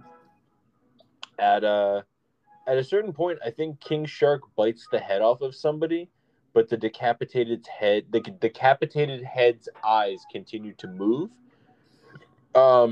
At one point, wait, Adam. Why I saw this today. This actually it works out perfectly. Why are the eyes the last part of you to die? Why? Because they dilate. Exactly. Dilate. That joke is brought to you in part by Truly. Truly. Not every Hard flavor. seltzer. Not everyone is one flavor. Not everyone is one flavor. That's what it was. At one point, that's not it, but it's something. It's like something. You aren't only one. I don't know. You're not just a flavor. Yeah. You're a beautiful butterfly. Truly hard seltzer. Your flavor. Yeah, your flavor. At one point, Harley, Polka Dot Man, and Bloodsport are running up a wet tile floor at an increasingly drastic slope, which seems impractical. We have the I think the culmination of Ratcatcher 2 and Bloodsport's relationship is when she's standing on the car trying to summon the rats, and he dives and takes her down before Starro does. So I just have a line that says, "Don't you touch my metaphorical daughter." I gotta tell you, I was intrigued to find out that Starro was like a part of this universe, and not just like some random fucking thing they made up for this movie. Oh no, it's a legit thing. A lot of this seems to go to this, and I haven't done much research because I guess at this point, if I had to say, like, my favorite superhero is probably Batman, but I don't really, I don't do comics and shit. Mm-hmm. But if I had to say, like which comic company I'm more in line with, it's probably Marvel at this point. But a lot of this goes back to like the New 52, which is like some full reboot of the DC universe. Yeah, it's the New 52 is like within the past, like, I want to say, I don't want to say a specific year because I'm not 100% sure. Let me Google it. But I know it's within like the past like 10 years. But yeah, it's essentially just like, 2011, literally the past 10 years. The New 52 is a 2011 revamp and relaunch by DC Comics of its entire line of ongoing monthly superhero comic books. So yeah, it's literally just we're gonna take all the characters we know and love, but everything that happened in the past means nothing now because we're just gonna write all these stories. Yeah, because like every time I was looking up a character in this movie on, because when I for certain things like Marvel or like what's another I'm struggling to find another what? Wrestling's another a good. I search a specific like a wrestling wiki instead of what is that kid hollering at? He doesn't want to come downstairs. He snuck upstairs into. Just let him be upstairs if he's quiet. No, he's not good up there. He's not good. Get the big ones to watch the little one. That's exactly what's attempting to be happening right now, and this is the result of that. But anyway, I'll go specifically Marvel Wiki instead of Wikipedia. Yeah, and DC's Wiki is garbage. It's like you obviously know you're second place to Marvel at this point. Yeah, because your Wiki is garbage. In reference to it's very obviously at this point that they're second place to Marvel, at least in film and TV adaptations.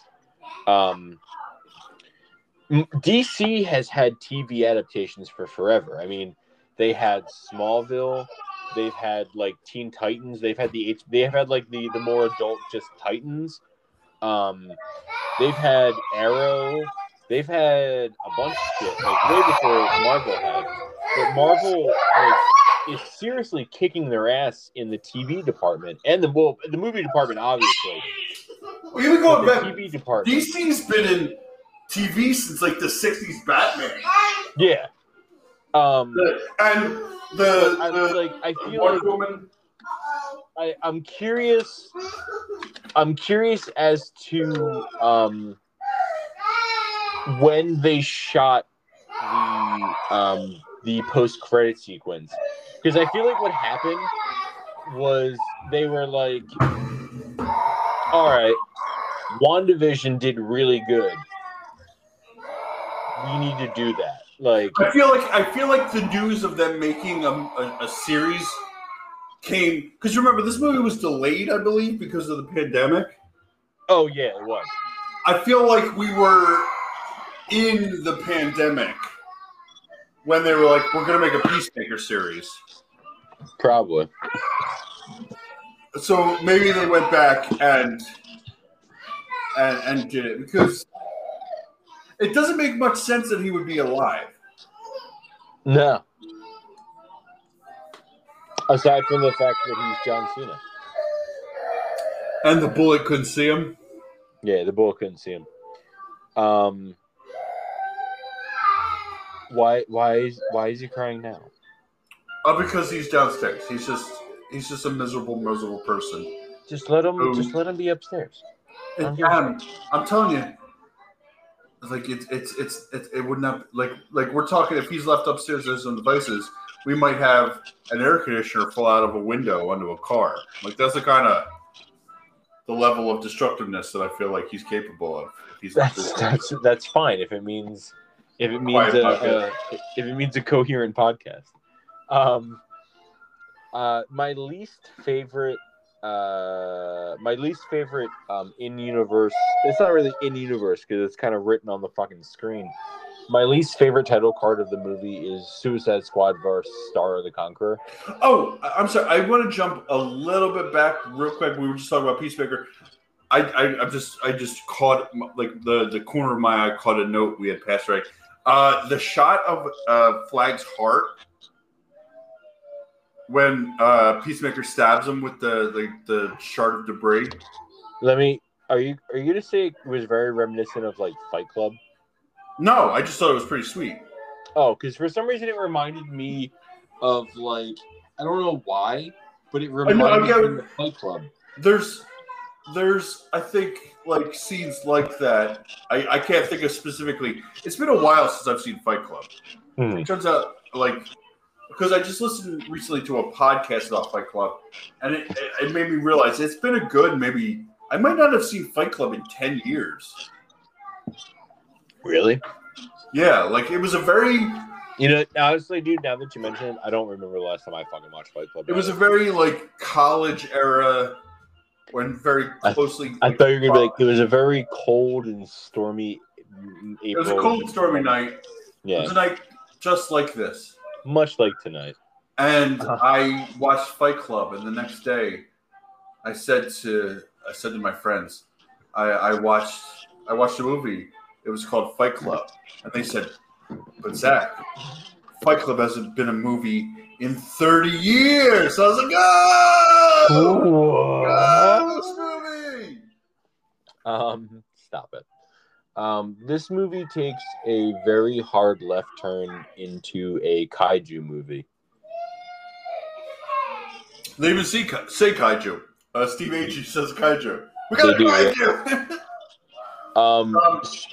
Starro has an armpit vagina. I feel like there's something else in pop culture with an armpit vagina. There's a Daniel Tosh bit where he's talking about plastic surgery. He's like, but I want to get like extreme plastic surgery. Like I want to get a vagina in my armpit. And he's like, I'm just gonna show it to my friends and be like, oh, like, are you ticklish? Like, that must be what I'm thinking of. Get on the satellite, fake, you fucking dickhead. What does that mean? What did you say? I have a note that says, get on the satellite, fake, you fucking dickhead. Get on the satellite, fake? Yeah. I don't know. It probably made sense when I was typing it, but I think what happened was I was like typing so fast because like when I was watching the movie, it literally took me like probably an extra 45 minutes longer than the movie because I kept pausing it to take my notes because I feel like the movie moves very like there's a lot of shit happening very quickly, quick repetition. It's like a weird mix because a lot's happening. There's no real like dead points, but at the same time it drags. It's a weird thing. I have R.I.P. Polka Dot Man. Like you said, he kind of got like a redemption point. He started off kind of resenting what his mother had done to him, and then started to really accept it when he saw the good that it could do. There's a lot of I'm trying to think, is there just 2 or is there multiple Marvel actor crossovers? Because we have Savant, played by Michael Rooker, who also plays Yondu. Wasn't Idris Elba in Thor? That's right. So we have Michael Rooker, who was Savant and Yondu. We have Idris Elba, who I can't remember the name of his character in Thor, but then he was in this. He's like the gatekeeper character. Yeah. And then we have the guy who plays Polka Dot Man, who was also in Ant-Man. He was also in another DC movie. Do you remember that? Yeah, he was in Dark Knight. Yeah. He played the Joker henchman who had Rachel's name on his name tag. Right. So he's all over the place. Yeah, he can't be trusted. No. Thank God that Corto Maltese is 98% rat. Fuck. I mean, they got a rodent problem. And thank God they just fucking eat a starfish from its eyes out. Like, that's all very fucked up. Yeah, it's very fucking strange. I have a note that then they show, after the thing's finally dead, they show a news where a news thing where what's her name, the rebel leader. Oh yeah, and she's like, "Oh, thank God we're gonna have free elections." Like, bitch, the story here is not your free elections, bitch. The story is the kaiju monster that destroyed half your city. Yeah. We have Star of the Conqueror's dying lines as delivered through the general.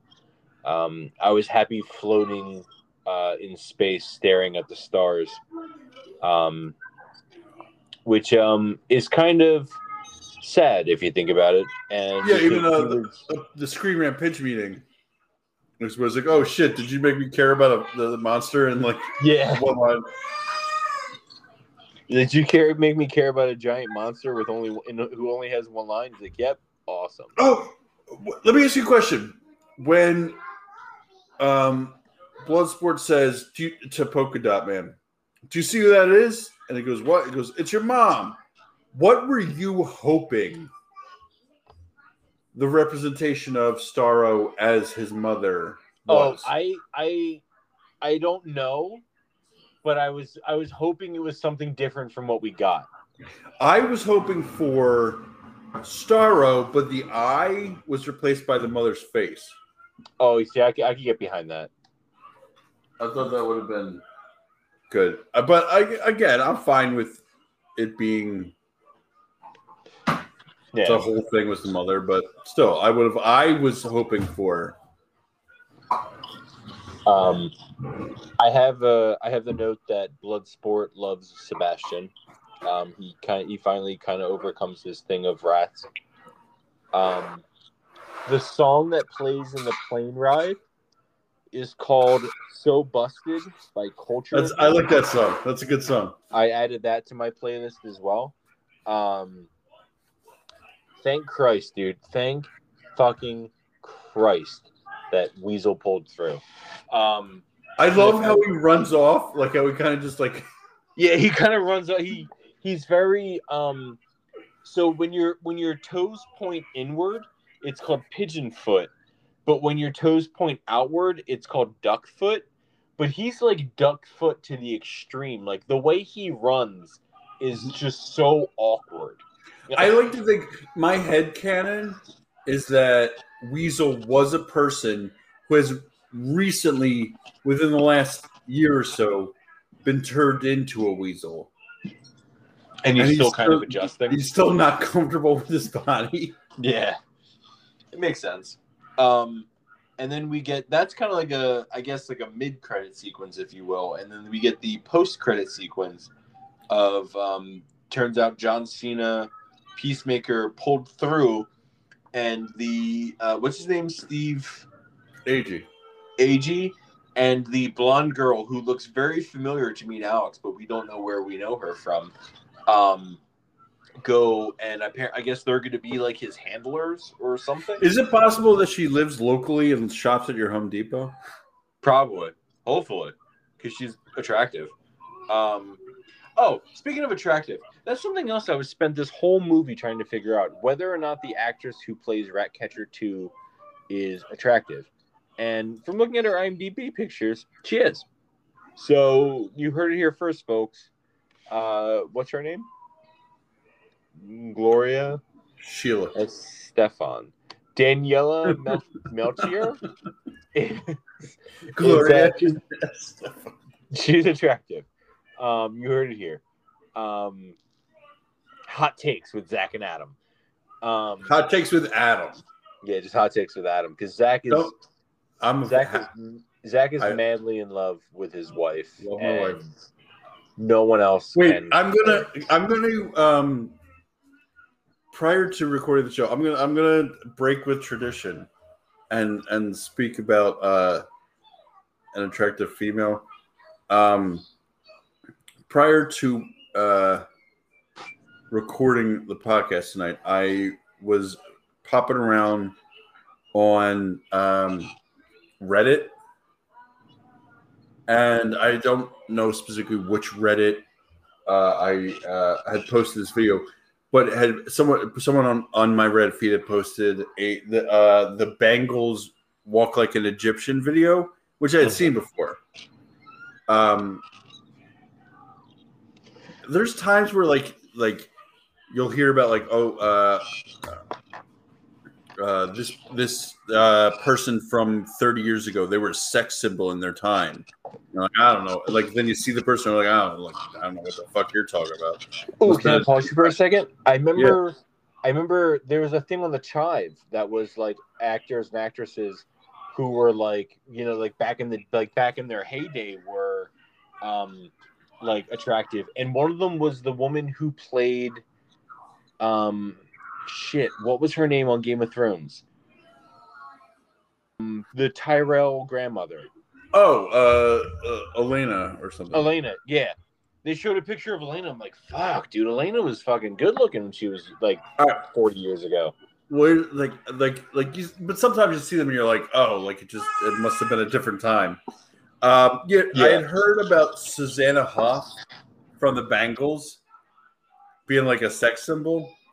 I watched the Walk Like an Egyptian video. Go and watch the Walk Like the Egyptian video. Susanna Hoff, if you don't know who she is in the video, she's the third Bengal to sing she's the one that sings after the whistling part. She does like a little bit of a like there's a section where she does the walk like an Egyptian. Oh, part. I think I'm looking at it right now, like a still of it right now. She's definitely attractive. She's doing like fucking like cute, like fucking. She's doing like cute sideways eyes. Yeah, like who me? You're looking at you're looking at me. Oh, that's silly. Like that. And I'm like, oh, okay, I get that one. So anyway, what the fuck were we talking about? Oh, we were talking about how the actress who she's like a model. She's like a model. She's dirtied down for this. Is the chick who plays? She's a model. She's done. She like at the very least, because looking her up to see who she is, I've seen like modeling shots. Like she's at least shit. She was born in fucking 1996. Nope. No, she wasn't. She was born in 1987, like a normal person was. Daniela Melchior was born on November 1st, 1996 in Almada, Portugal. She's an actress known for The Suicide Squad, Parque Mayer, and Massa Fresca. See full bio. I'm not going to click on it. It's weird. I've seen pictures of. I'm just looking on. I'm on the actress's IMDb page right now, and on like you know how like on their picture on their IMDb page, there's always like a picture of them and then like a video that has something to do with them. Yeah. The video that has something to do with them is something called "Burning Questions" with the Suicide Squad. And it's in the still of the thumbnail of the video is Joel Kinnaman, James Gunn, Margot Robbie, and who I'm assuming is the Resistance leader who I talked about a second ago. James Gunn is completely white-haired. Yeah. Like his beard and hair are completely white. And I feel like when I was watching the special features on HBO Max, his hair was brown, like in the filming, and then like post filming, his hair was white as fuck. No, I feel like his hair's always been like a salt and pepper. No, dude, there's like his picture on IMDb. His hair is like brown, just like straight up brown. But the fucking this picture, dude, he looks like an old fuck. He looks like Colonel Sanders. Oh, you know what? I don't know who I was thinking of. But this is not what I thought James Gunn looked like. So I don't know who I was thinking. Who the fuck was I thinking of? My gut tells me probably somebody canceled. Probably Sean Gunn, his brother. Right, Sean Gunn's been canceled because he doesn't know how to swim. Exactly. What did I say earlier? From the demented brother of. Yeah, that was nice. The beautifully demented brother. Overall, like I said, cut a half hour off of this movie, and it's a tight and violent and funny and interesting movie. Yeah. Not to say that the extra half hour that's tacked onto this ruins it, but I did get some fatigue towards the third, like the start of the third. The start of the third of the movie, where like I wasn't I wasn't as engaged, and I feel like it like the movie's a little too long, so that when you finish up with Jotunheim, which builds as a climax because that's the point of why they were there. Mm-hmm. And then you have the second climax of then having to fight Starro. Yeah. It's a little too long so that it feels too much. Like you're ready, like when you get done the first climax, you're ready for the movie to be over. Yeah. Because you're at the length of the movie that it should be. And then you have to do the whole Starro thing. But as we said before, upgrade over the original. Yeah, absolutely. Sorry for the interruption, but let's have a quick word from our sponsors. Hey guys, had to restart real quick. I was about to, we were running out of recording time. I was about to talk about, I hope that they can do more with this movie. Unfortunately, I don't know if it's a sign of the times. I don't know if it's the tie-in with HBO. But it didn't do great. It was still the number one movie in the country for the week. Mm-hmm. But it didn't do big business. Me and Alex were just talking about there's a few factors that I think are leading up to it. The first one sucked so bad.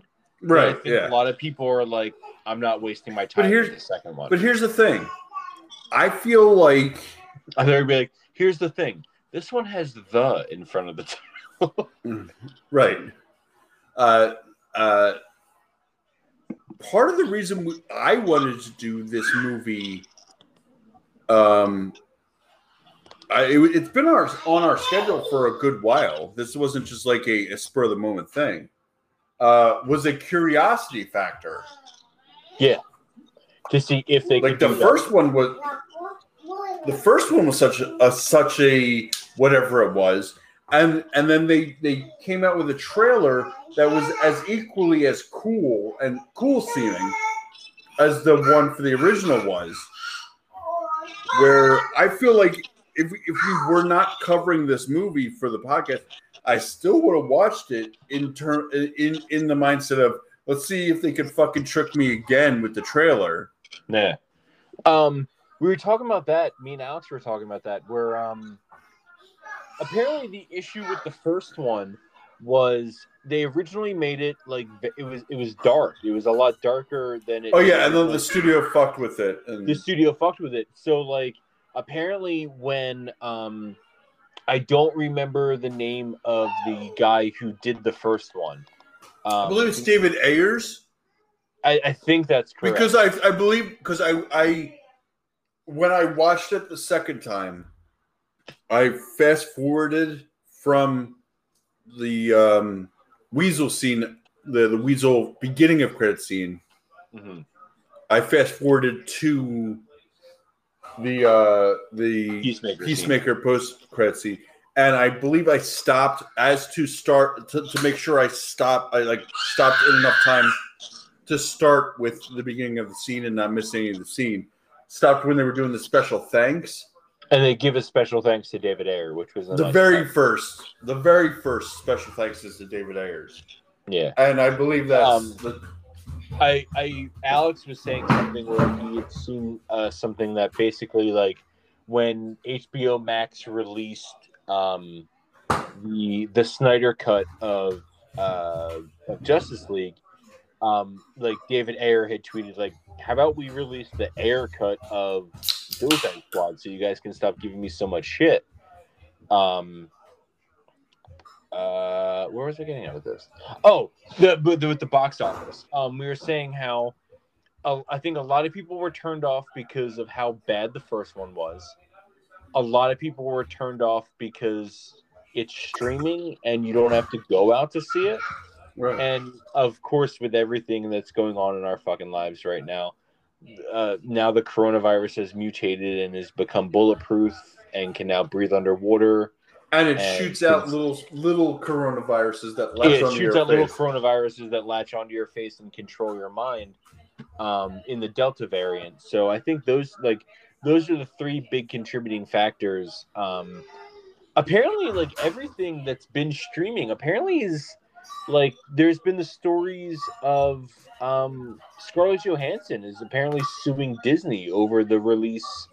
Yeah, apparently she was guaranteed that Black Widow would open exclusively in theaters. Yeah. And Disney released it to Premiere Access. And because of the way her contract is worded, because what it breaks down to is she's built into the profit margin of the movie. Which is, the profit margin of the movie is different if it's only released in theaters. Well, or the wording of her contract basically is like you get X amount of box office intake. So if they make $100 million and she's guaranteed, like, let's say 5%, that's $5 million. But if they make $100 million and only like 50 million of that is from box office, and 50 million of that is from Disney Plus, she only gets $1 million. Yeah. So I hope my math is right on that, or I'm going to sound like an idiot. No, that can't be right. It's 2. It must be. Wait. So if 5% of 100. You figure out your percentages. I'll keep talking about the subject. I saw after, not long after the whole Scarlett Johansson suing Disney over the release of that, over Black Widow, I saw that also Emma Stone was considering legal action against Disney. She's not, though. She's not? No, today they announced they're making Cruella 2 with Emma Stone. So they must have been like, shut the fuck up. We'll give you another movie. Shut the fuck up. We'll give you more dogs. Don't worry about it. Yeah, we'll give you. What if we give you 102 dogs?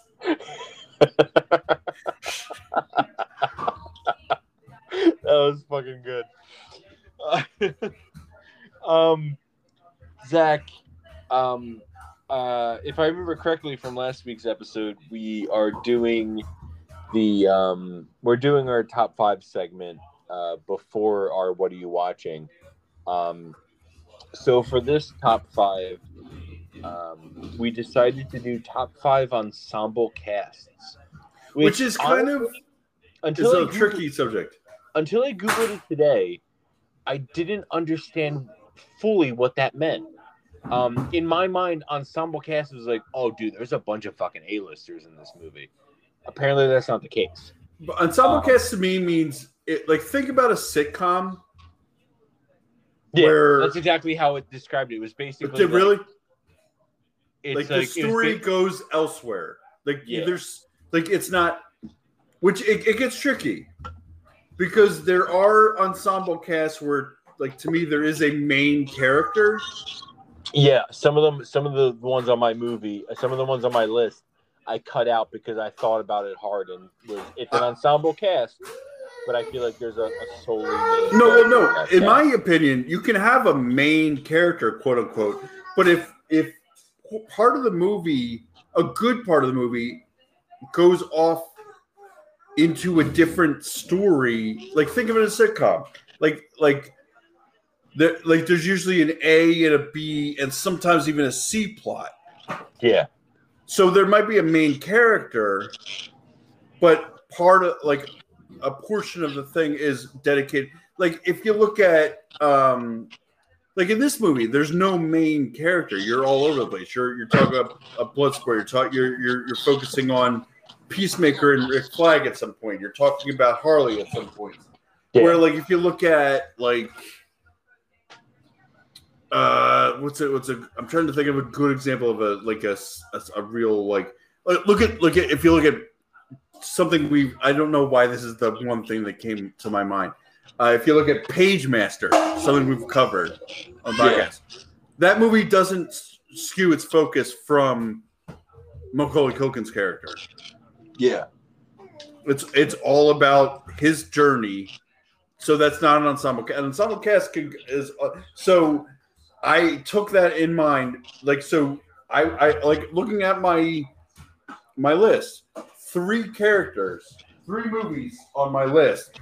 I can point to who I would consider the main character, but I would still say it's an ensemble cast. Yeah. All right. So you want me to go first? Or you want to go first? I'm hosting, so you go first. All right. So I went with my top 11. Because evidently it's not just kidding, Adam. I'm just playing it. Yeah, I stuck to a top 5. I've done top 6 for the past 2 weeks. I decided to double that. No, I went top 5. I did my preliminary list had 10 movies on it. I could have done a true double list if I wanted to, but what I went with was Contagion. Okay, I've never seen it. The Royal Tenenbaums. Okay. Again, has a main character. Royal Tenenbaum is the main character of that movie.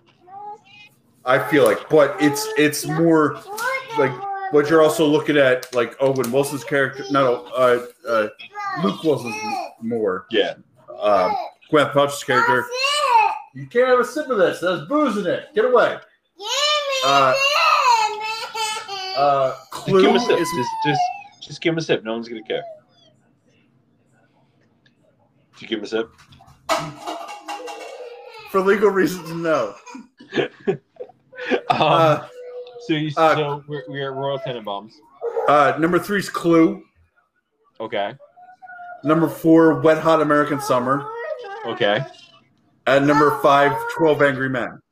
All right. Now, Wet Hot American Summer and 12 Angry Men, both movies, I feel like there is a main character. Yeah, absolutely. But it's more of the cast as a whole. What do you? So my top 5 list, right off the bat, two movies that Zach has on his list, Wet Hot American Summer and The Royal Tenenbaums. Agreed. There's very clearly a main character of both of those movies, but the whole cast together make those movies. I also have Knives Out. I just recently watched Knives Out. Knives Out was like not on my even like secondary list, but close. Like that's a good.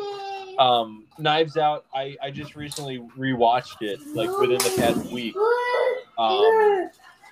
Let me tell you, I'm excited for because they signed a deal to do Netflix signed a deal to do like 2 more with Daniel Craig. So I'm very excited to see what comes from there. I also have Breakfast Club.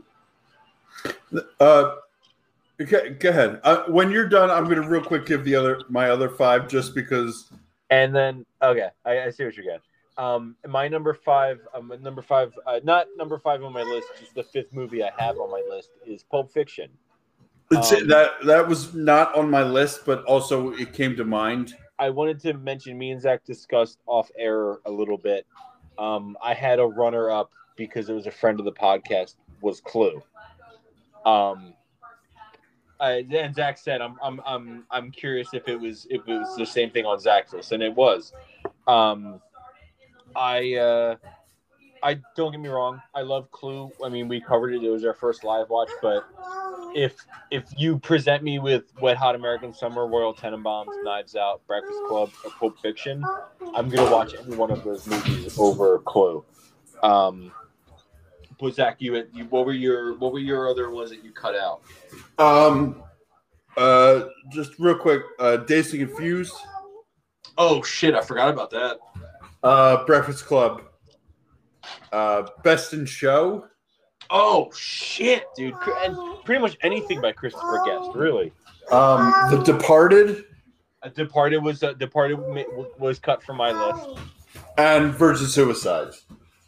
Oh, I didn't even think about Virgin Suicides. Which only came to mind because next week's top 5 list has been changed from the original idea, which was that's right.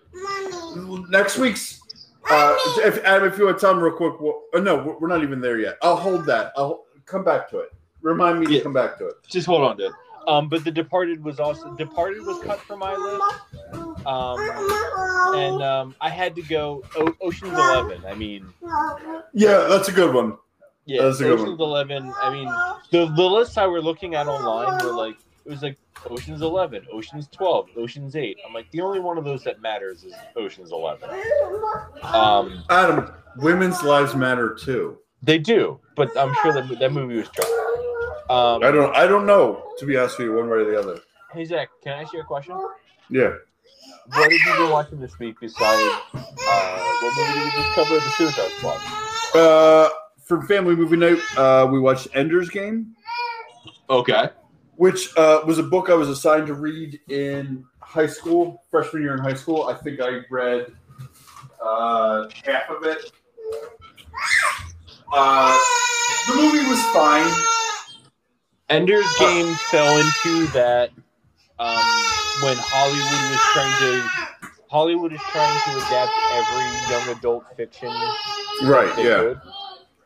By the way, I saw. I was reading a list of like.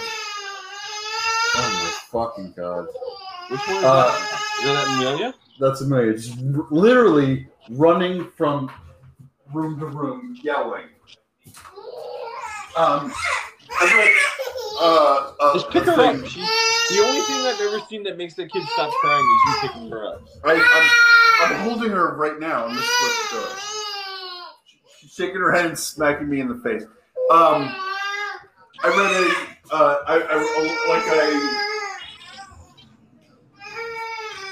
it was like a list of like tweets and Reddit comments and things to make you feel old. And one of them was like, someone's like, I just found a young adult novel that the premise was somebody going through their father's 20-year-old live journal to find out facts about their mother who had died. That's awesome. So, like, what was the premise of why were we talking about that Ender's Game? I was saying and you said I was saying Ender's Game was part of that like spawned from. She wants mommy, dude. Send her to the hospital. Yeah, tell me about it. Send her to mommy. That sounds ominous. Like, fucking send her to the hospital. Send the fucking kid to the hospital. If she wants mommy, fucking send her to the hospital. At this point, yes. I was saying how Ender's Game was part of after the Hunger Games. The success of the Games, Hollywood was buying up every young adult fiction. Right. Ender's Game was fine. I knew the twist, having not read the book fully. I still knew the twist. Harrison Ford is in it, very gruff with children. So Harrison Ford, Ben Kingsley. Yeah. Ben Kingsley with a fuck ton of tattoos. I was saving for last because I thought we could transition into your what are you watching, but I realized there's something else I wanted to save for last. But I watched Marvel's What If ... on Disney Plus. Not strong out the gate. What If is also on my list, and that's what I'm saying. I was going to save it for last, so we can then transition into your. But there's something else I wanted to save for last. It doesn't do a good enough job of diving into the way the universe would have changed. Like in the first episode, if you haven't watched it, skip ahead a minute or two. Peggy Carter becomes basically Captain America instead of Steve Rogers. Steve Rogers then becomes basically Iron Man. Yeah, I said to Zach, I have an issue with the fact that you know what? I'm fine with it, but if you're going to, because Adam's issue is that they basically made Steve Rogers Iron Man because then Howard Stark makes the Iron Man suit basically for Steve. But what my problem with it is that in the course of the episode, Bucky being captured by Hydra and then being made into the Winter Soldier is averted. So there is no Winter Soldier, which if you follow the Marvel timeline, then means Bucky's not the Winter Soldier who then kills Howard Stark. Yeah. Which means Tony Stark doesn't have the same issues he has that makes him the person he is that leads him to the deserts of Afghanistan or wherever it is. Yeah. To become Iron Man. So basically, then, there is no Iron Man. Steve is Iron Man, basically. And instead of exploring that, they basically just retread the entire plot of Captain America, the First Avenger, just with a woman in the main plot. Yeah, the issue that I had is that, like, they make Peggy the hero. Like if you remember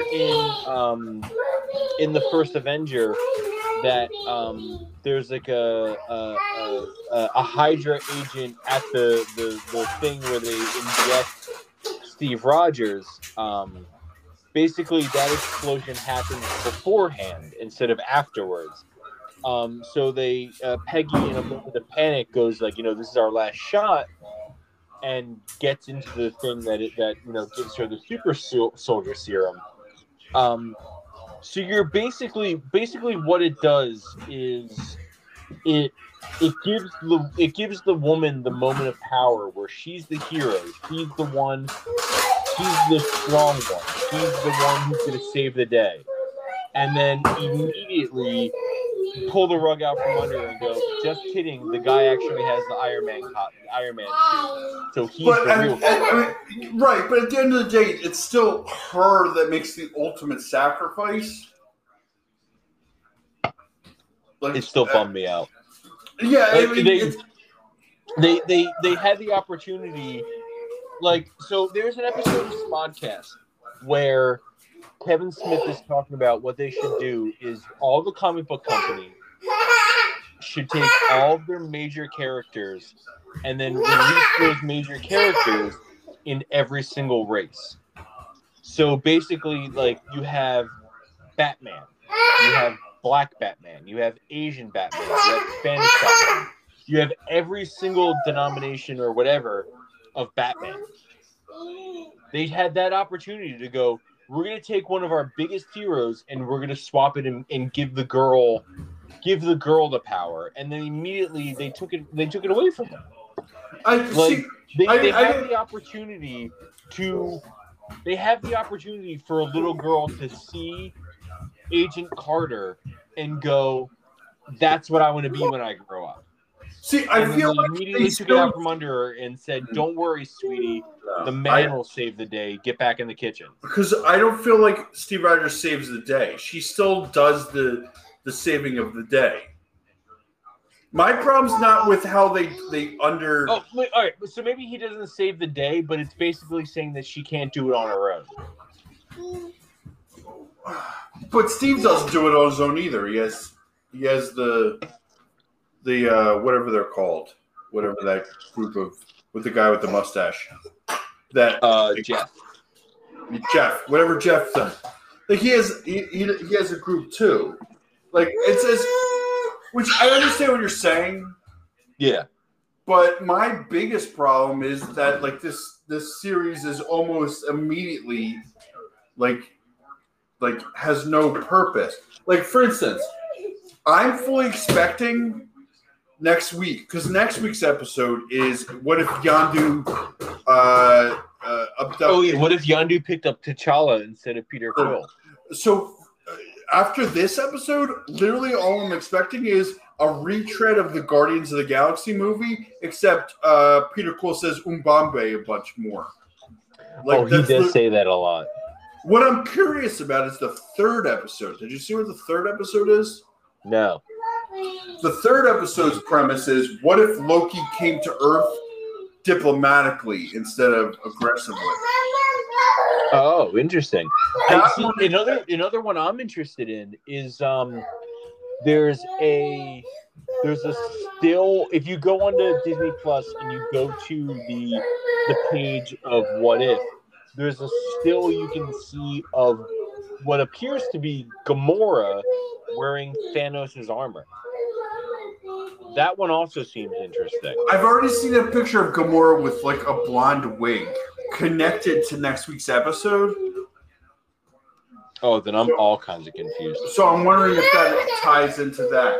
But like after this episode where they had an opportunity to completely alter, like really the thing they should have been focusing on in this episode is if Peggy Carter becomes Captain America, there's no Iron Man. Yeah. And what does that mean? But they literally don't focus on that at all. In this scenario, there still is an Iron Man. Right, but he died 70 years. He died. Like he was invented 70 years ago. He's not around anymore. Yeah.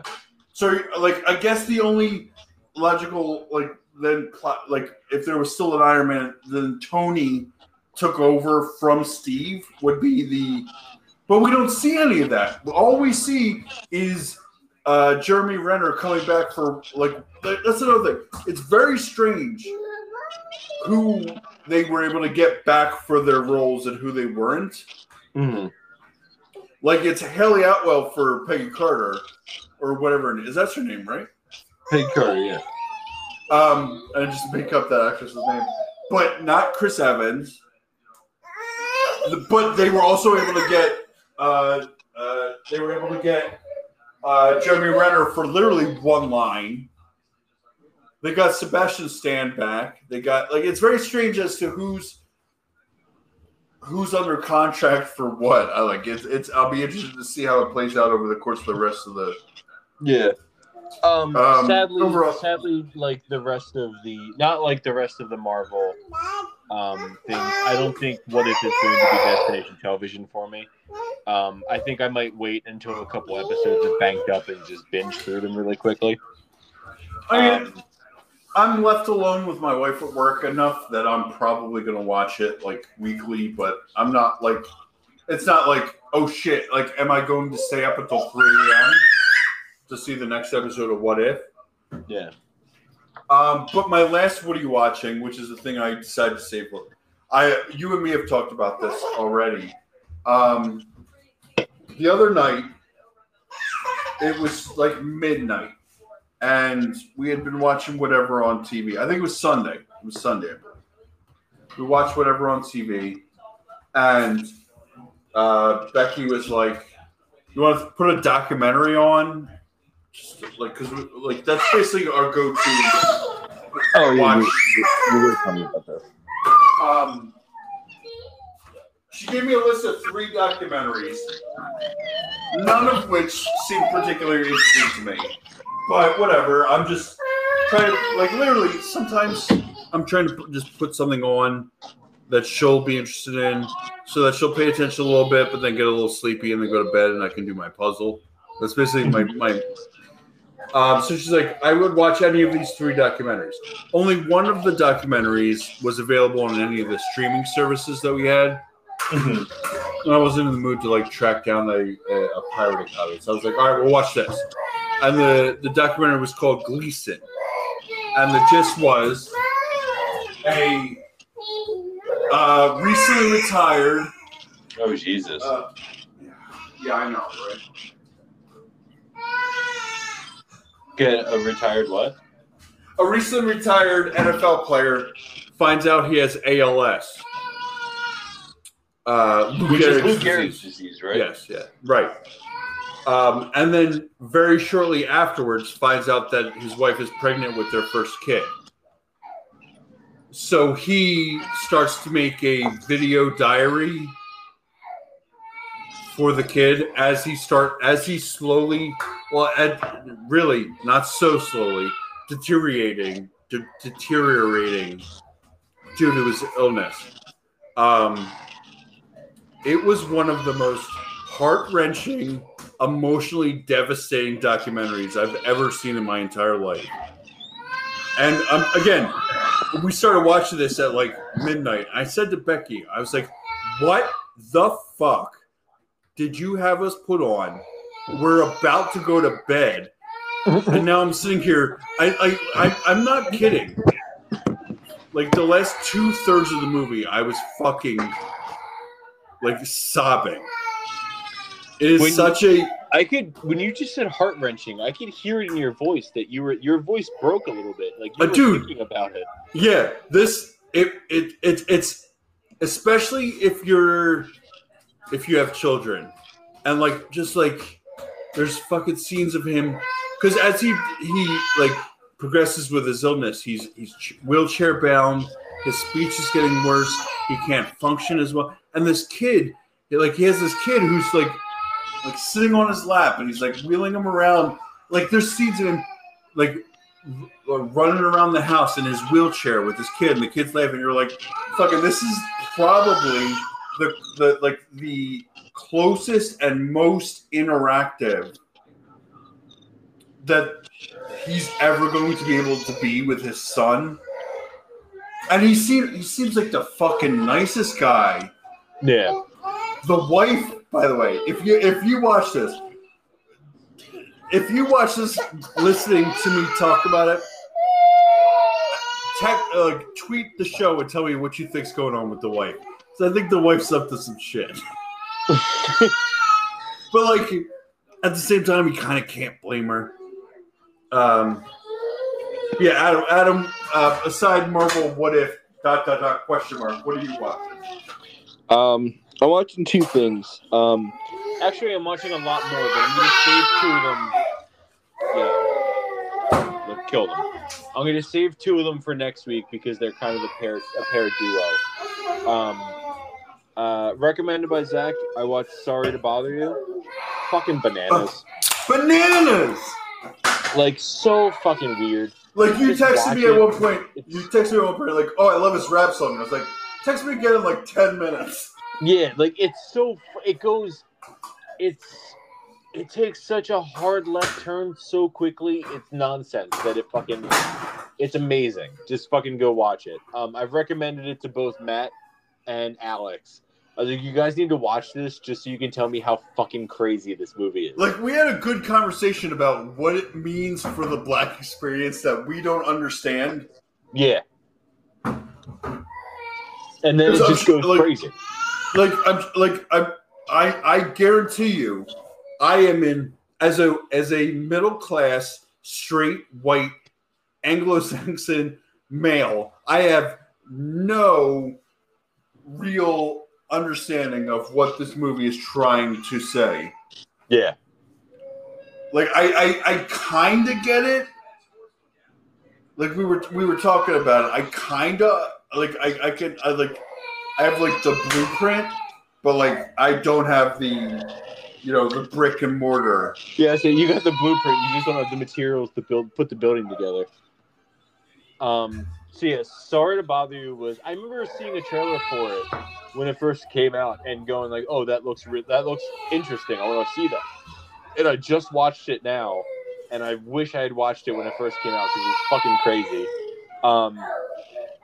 The second thing I watched, kind of topical. It is. Give me 2 seconds. It is directed by Adam Mason, produced by Michael Bay. Is the movie Songbird. Oh right, you had mentioned this to me as well. It's essentially COVID the movie. It's Zach asked me how it was, and the only way I can describe it is a wrestling term that I'm familiar with is cheap heat. They took a hot topic and they made the worst version of it and they put it on film. It's basically like used attractive young actors to do so. For non wrestling people, cheap heat. A very basic example of cheap heat is if you're wrestling in Los Angeles, going out in front of the crowd and being like, "Oh man, I'm glad I don't suck like the Lakers do." Yeah, that's cheap heat. Yeah, it's like the bad guy walks down the ramp to the ring and like shoves an old lady in a wheelchair to the ground. Like, right. It's take a kid's sign and rip it in half. That's I imagine like Michael Bay was sitting in his office, and not Michael Bay, Adam Mason, because he wrote and directed it. I imagine he was sitting in his office and went, "Man, if I could just turn what's happening in the world right now to the 47,000th degree and put KJ Apa as the star, then I could probably make a fucking movie out of it." I mean, I can't shit too much on that concept because if the pandemic has done 3 things for me. First off, I had a baby in the pandemic. Second off, we started this podcast. Mm-hmm. And then third, I've been trying to find a vehicle for KJ Apa. Yeah. Yeah, I commiserate. Like you're like, I need to put KJ Apa in something. It just seems a little weird. Like, what was the first movie about 9/11 to come out? Was it World Trade Center? That sounds about right. Maybe United 93. All right, so World Trade Center came out in 2006. United 93 came out also 2006. So we're talking 5 years removed from the tragedy. Adam, to accurately place these movies within 2006, which one happened during Shark Week? United 93. Wait, so before we get too far away from it, is there anyone that you can readily pull from your consciousness that is more in the group of celebrity past our time frame than KJ Apa?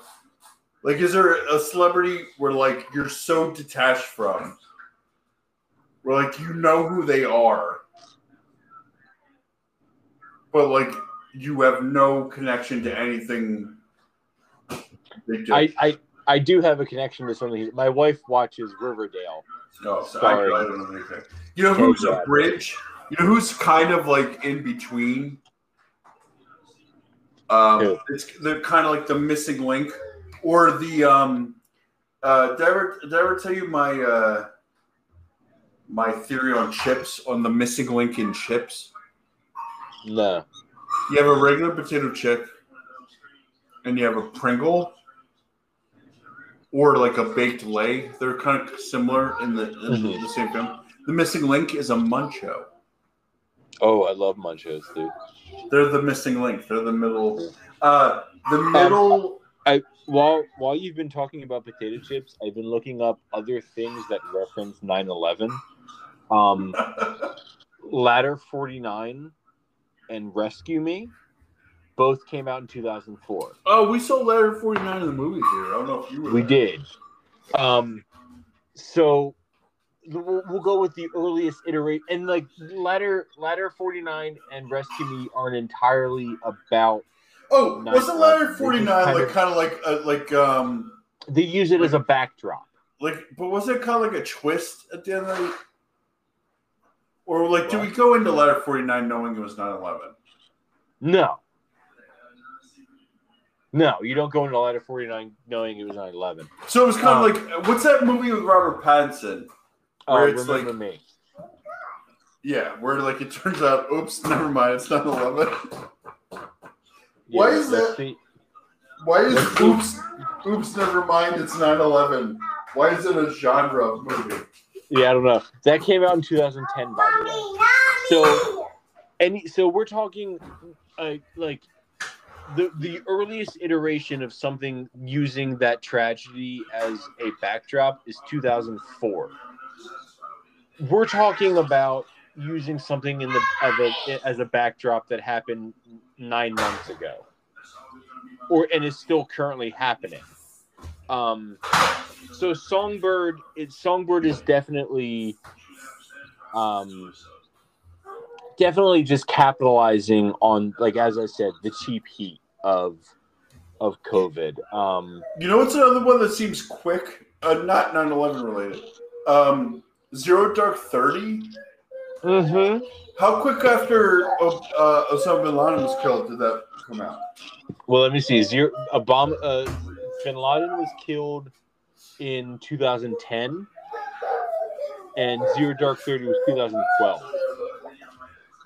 That's actually longer than I thought it was, to be honest with you. Yeah.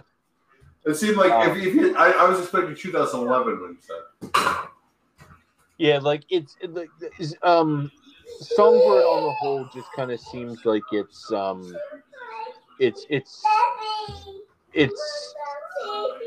if COVID never happened and this was an outbreak movie, it wouldn't be good.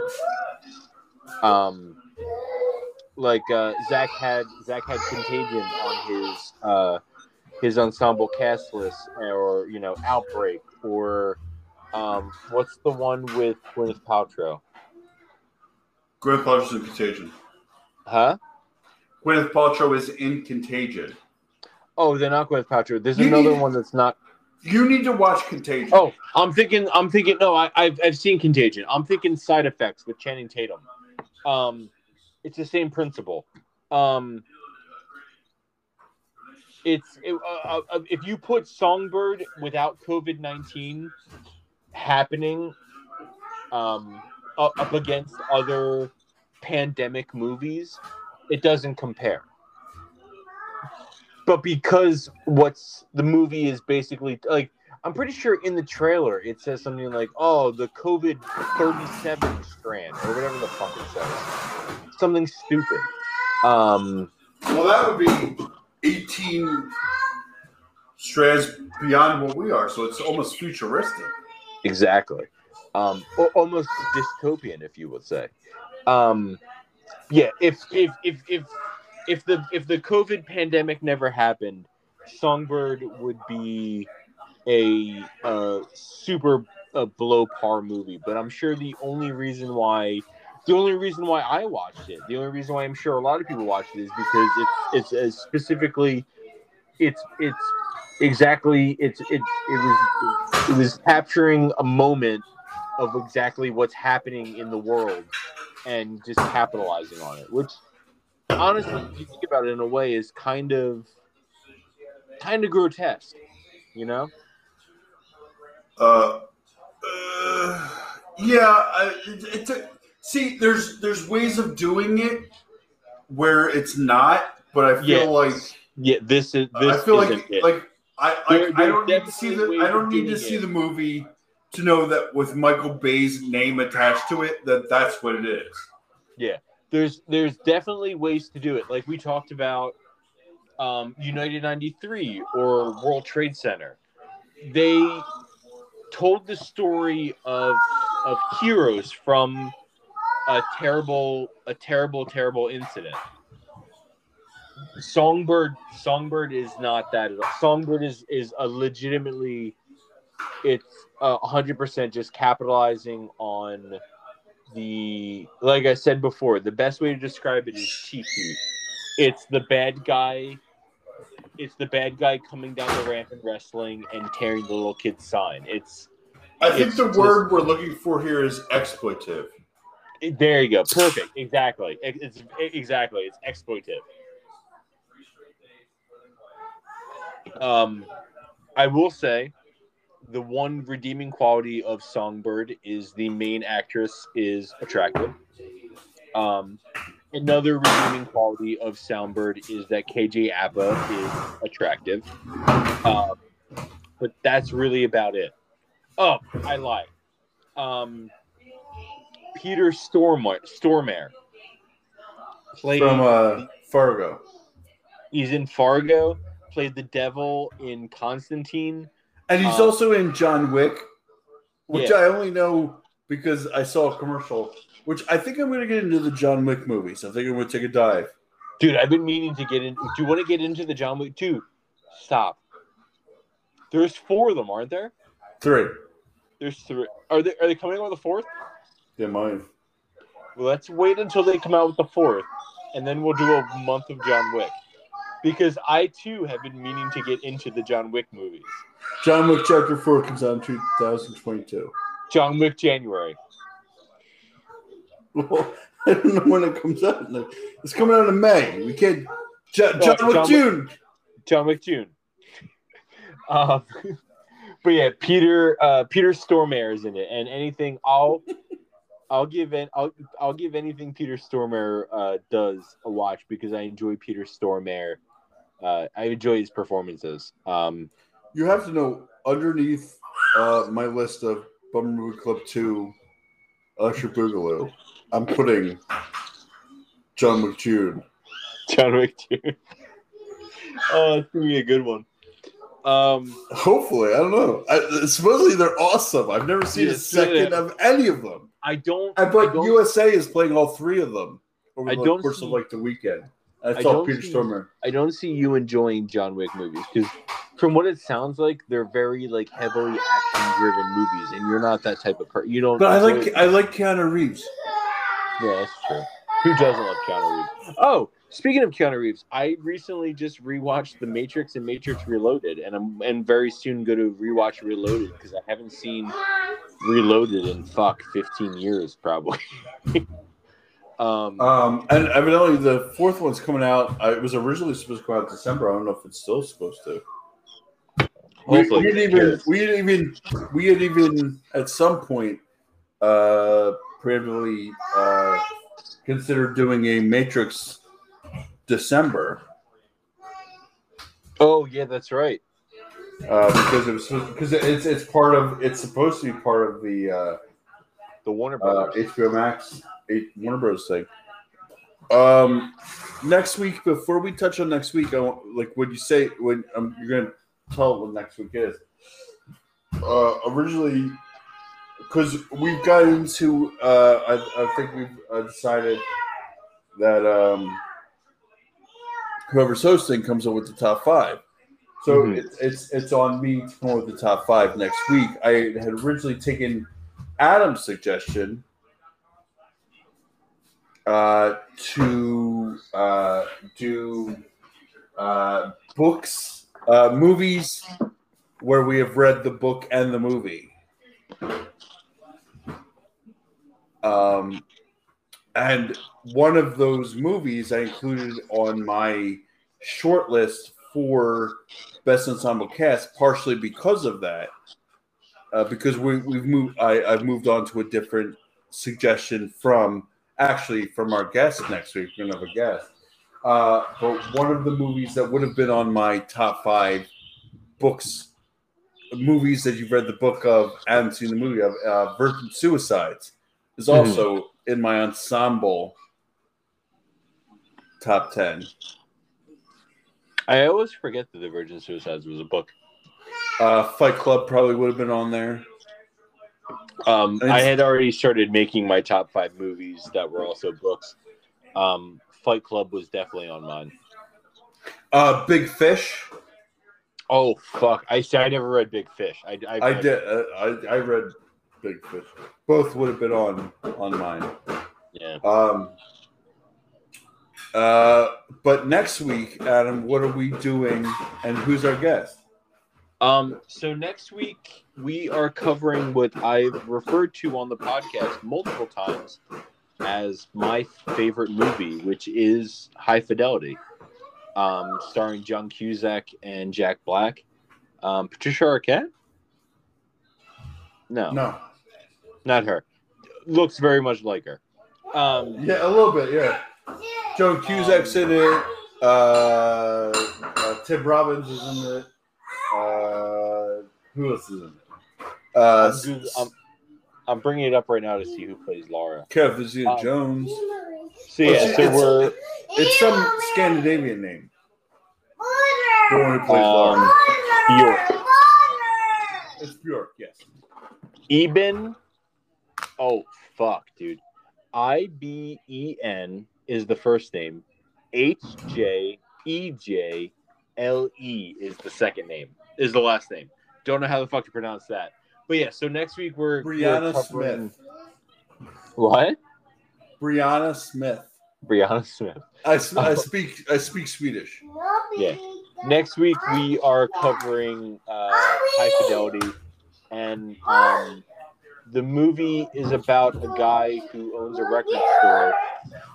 So we thought no better person to have on the podcast than our own brother Paul, who for a living partially sells records, not in a brick and mortar store, online. Check out covertvinyl.com. But we're gonna have our brother Paul on next week for what I consider to be my favorite movie, High Fidelity. I didn't know this was your favorite movie. It makes me want to figure out what my favorite movie is, so that we can plug that into some spot. Because if you get to do your favorite movie, I'm kind of ashamed to admit it, but I couldn't tell you the last time I watched this movie. Me neither. I was like, it's been long enough for me that I don't remember. Like I had the other day I referenced we were talking through text message about how I had ideas for intros already without even having watched the movie. And I referenced a thing for an intro for Paul, which I think I'm abandoning. I think I know what everybody's intro is, and it doesn't include the one I had first suggested. And Adam didn't get the reference because it had been long enough. Oh yeah, I remember. I said I'm ashamed to say, but it's been so long that I don't remember what the fuck you're talking about. I think I know Paul's. I'm pretty sure I know yours. I just have to nail down mine. Yeah. So yeah, because that's the thing. Like a little inside baseball for everybody listening. Whoever is hosting, comes up with the intros. So it's a little bit of extra homework every other week. Yeah.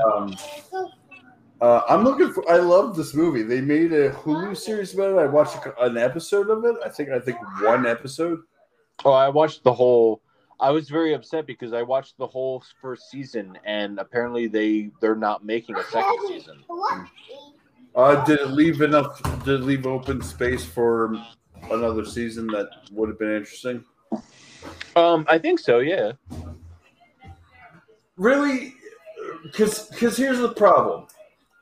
It's a beloved enough movie for me where if they were to make a Hulu series of it, which they did, and they were like, we're just going to make one season, and it's just going to be a female, like a gender reversed adaptation, that's what I would have been more.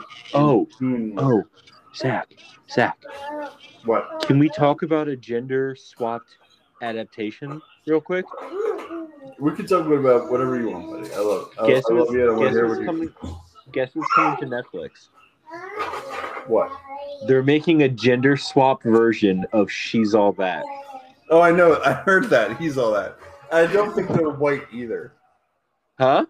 I don't think they're white either. Oh, no, they're both white. I'm pretty sure. Oh, are they? Them, yeah, they're both white as shit. Oh, by the way. So here's the thing. Rachel Lee Cook is in it, but I don't think Rachel Lee Cook plays the character she played in She's All That. What? I think she's just in it as like the girl's mom. And Matthew Lillard is also in it, but I don't think he plays the same character he played.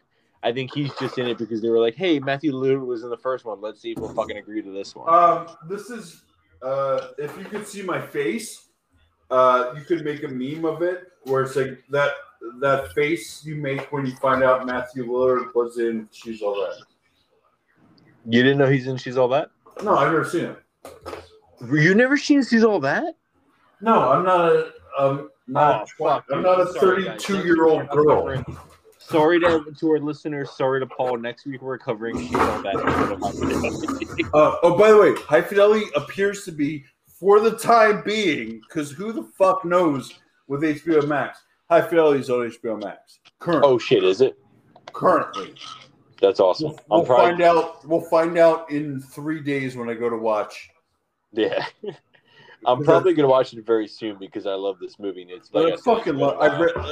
Again, it's one of those movies you read the book. Like I'm sure I'll bring it up next week. But in my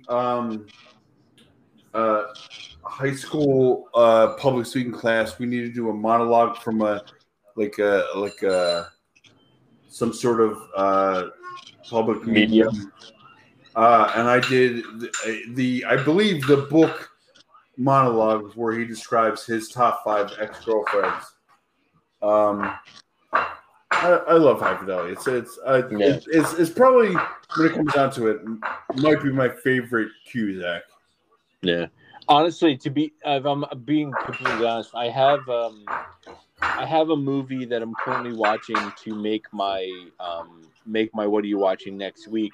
I'm probably going to finish that tonight, and then I might watch the movie and watch the Hulu series before next week's podcast. I'll probably wait until later in the week. My wife works the work schedule. Yeah. I'll probably wait till she's actually off a big chunk of this week, so probably not till late in the week. But I'm probably gonna spend more time knowing what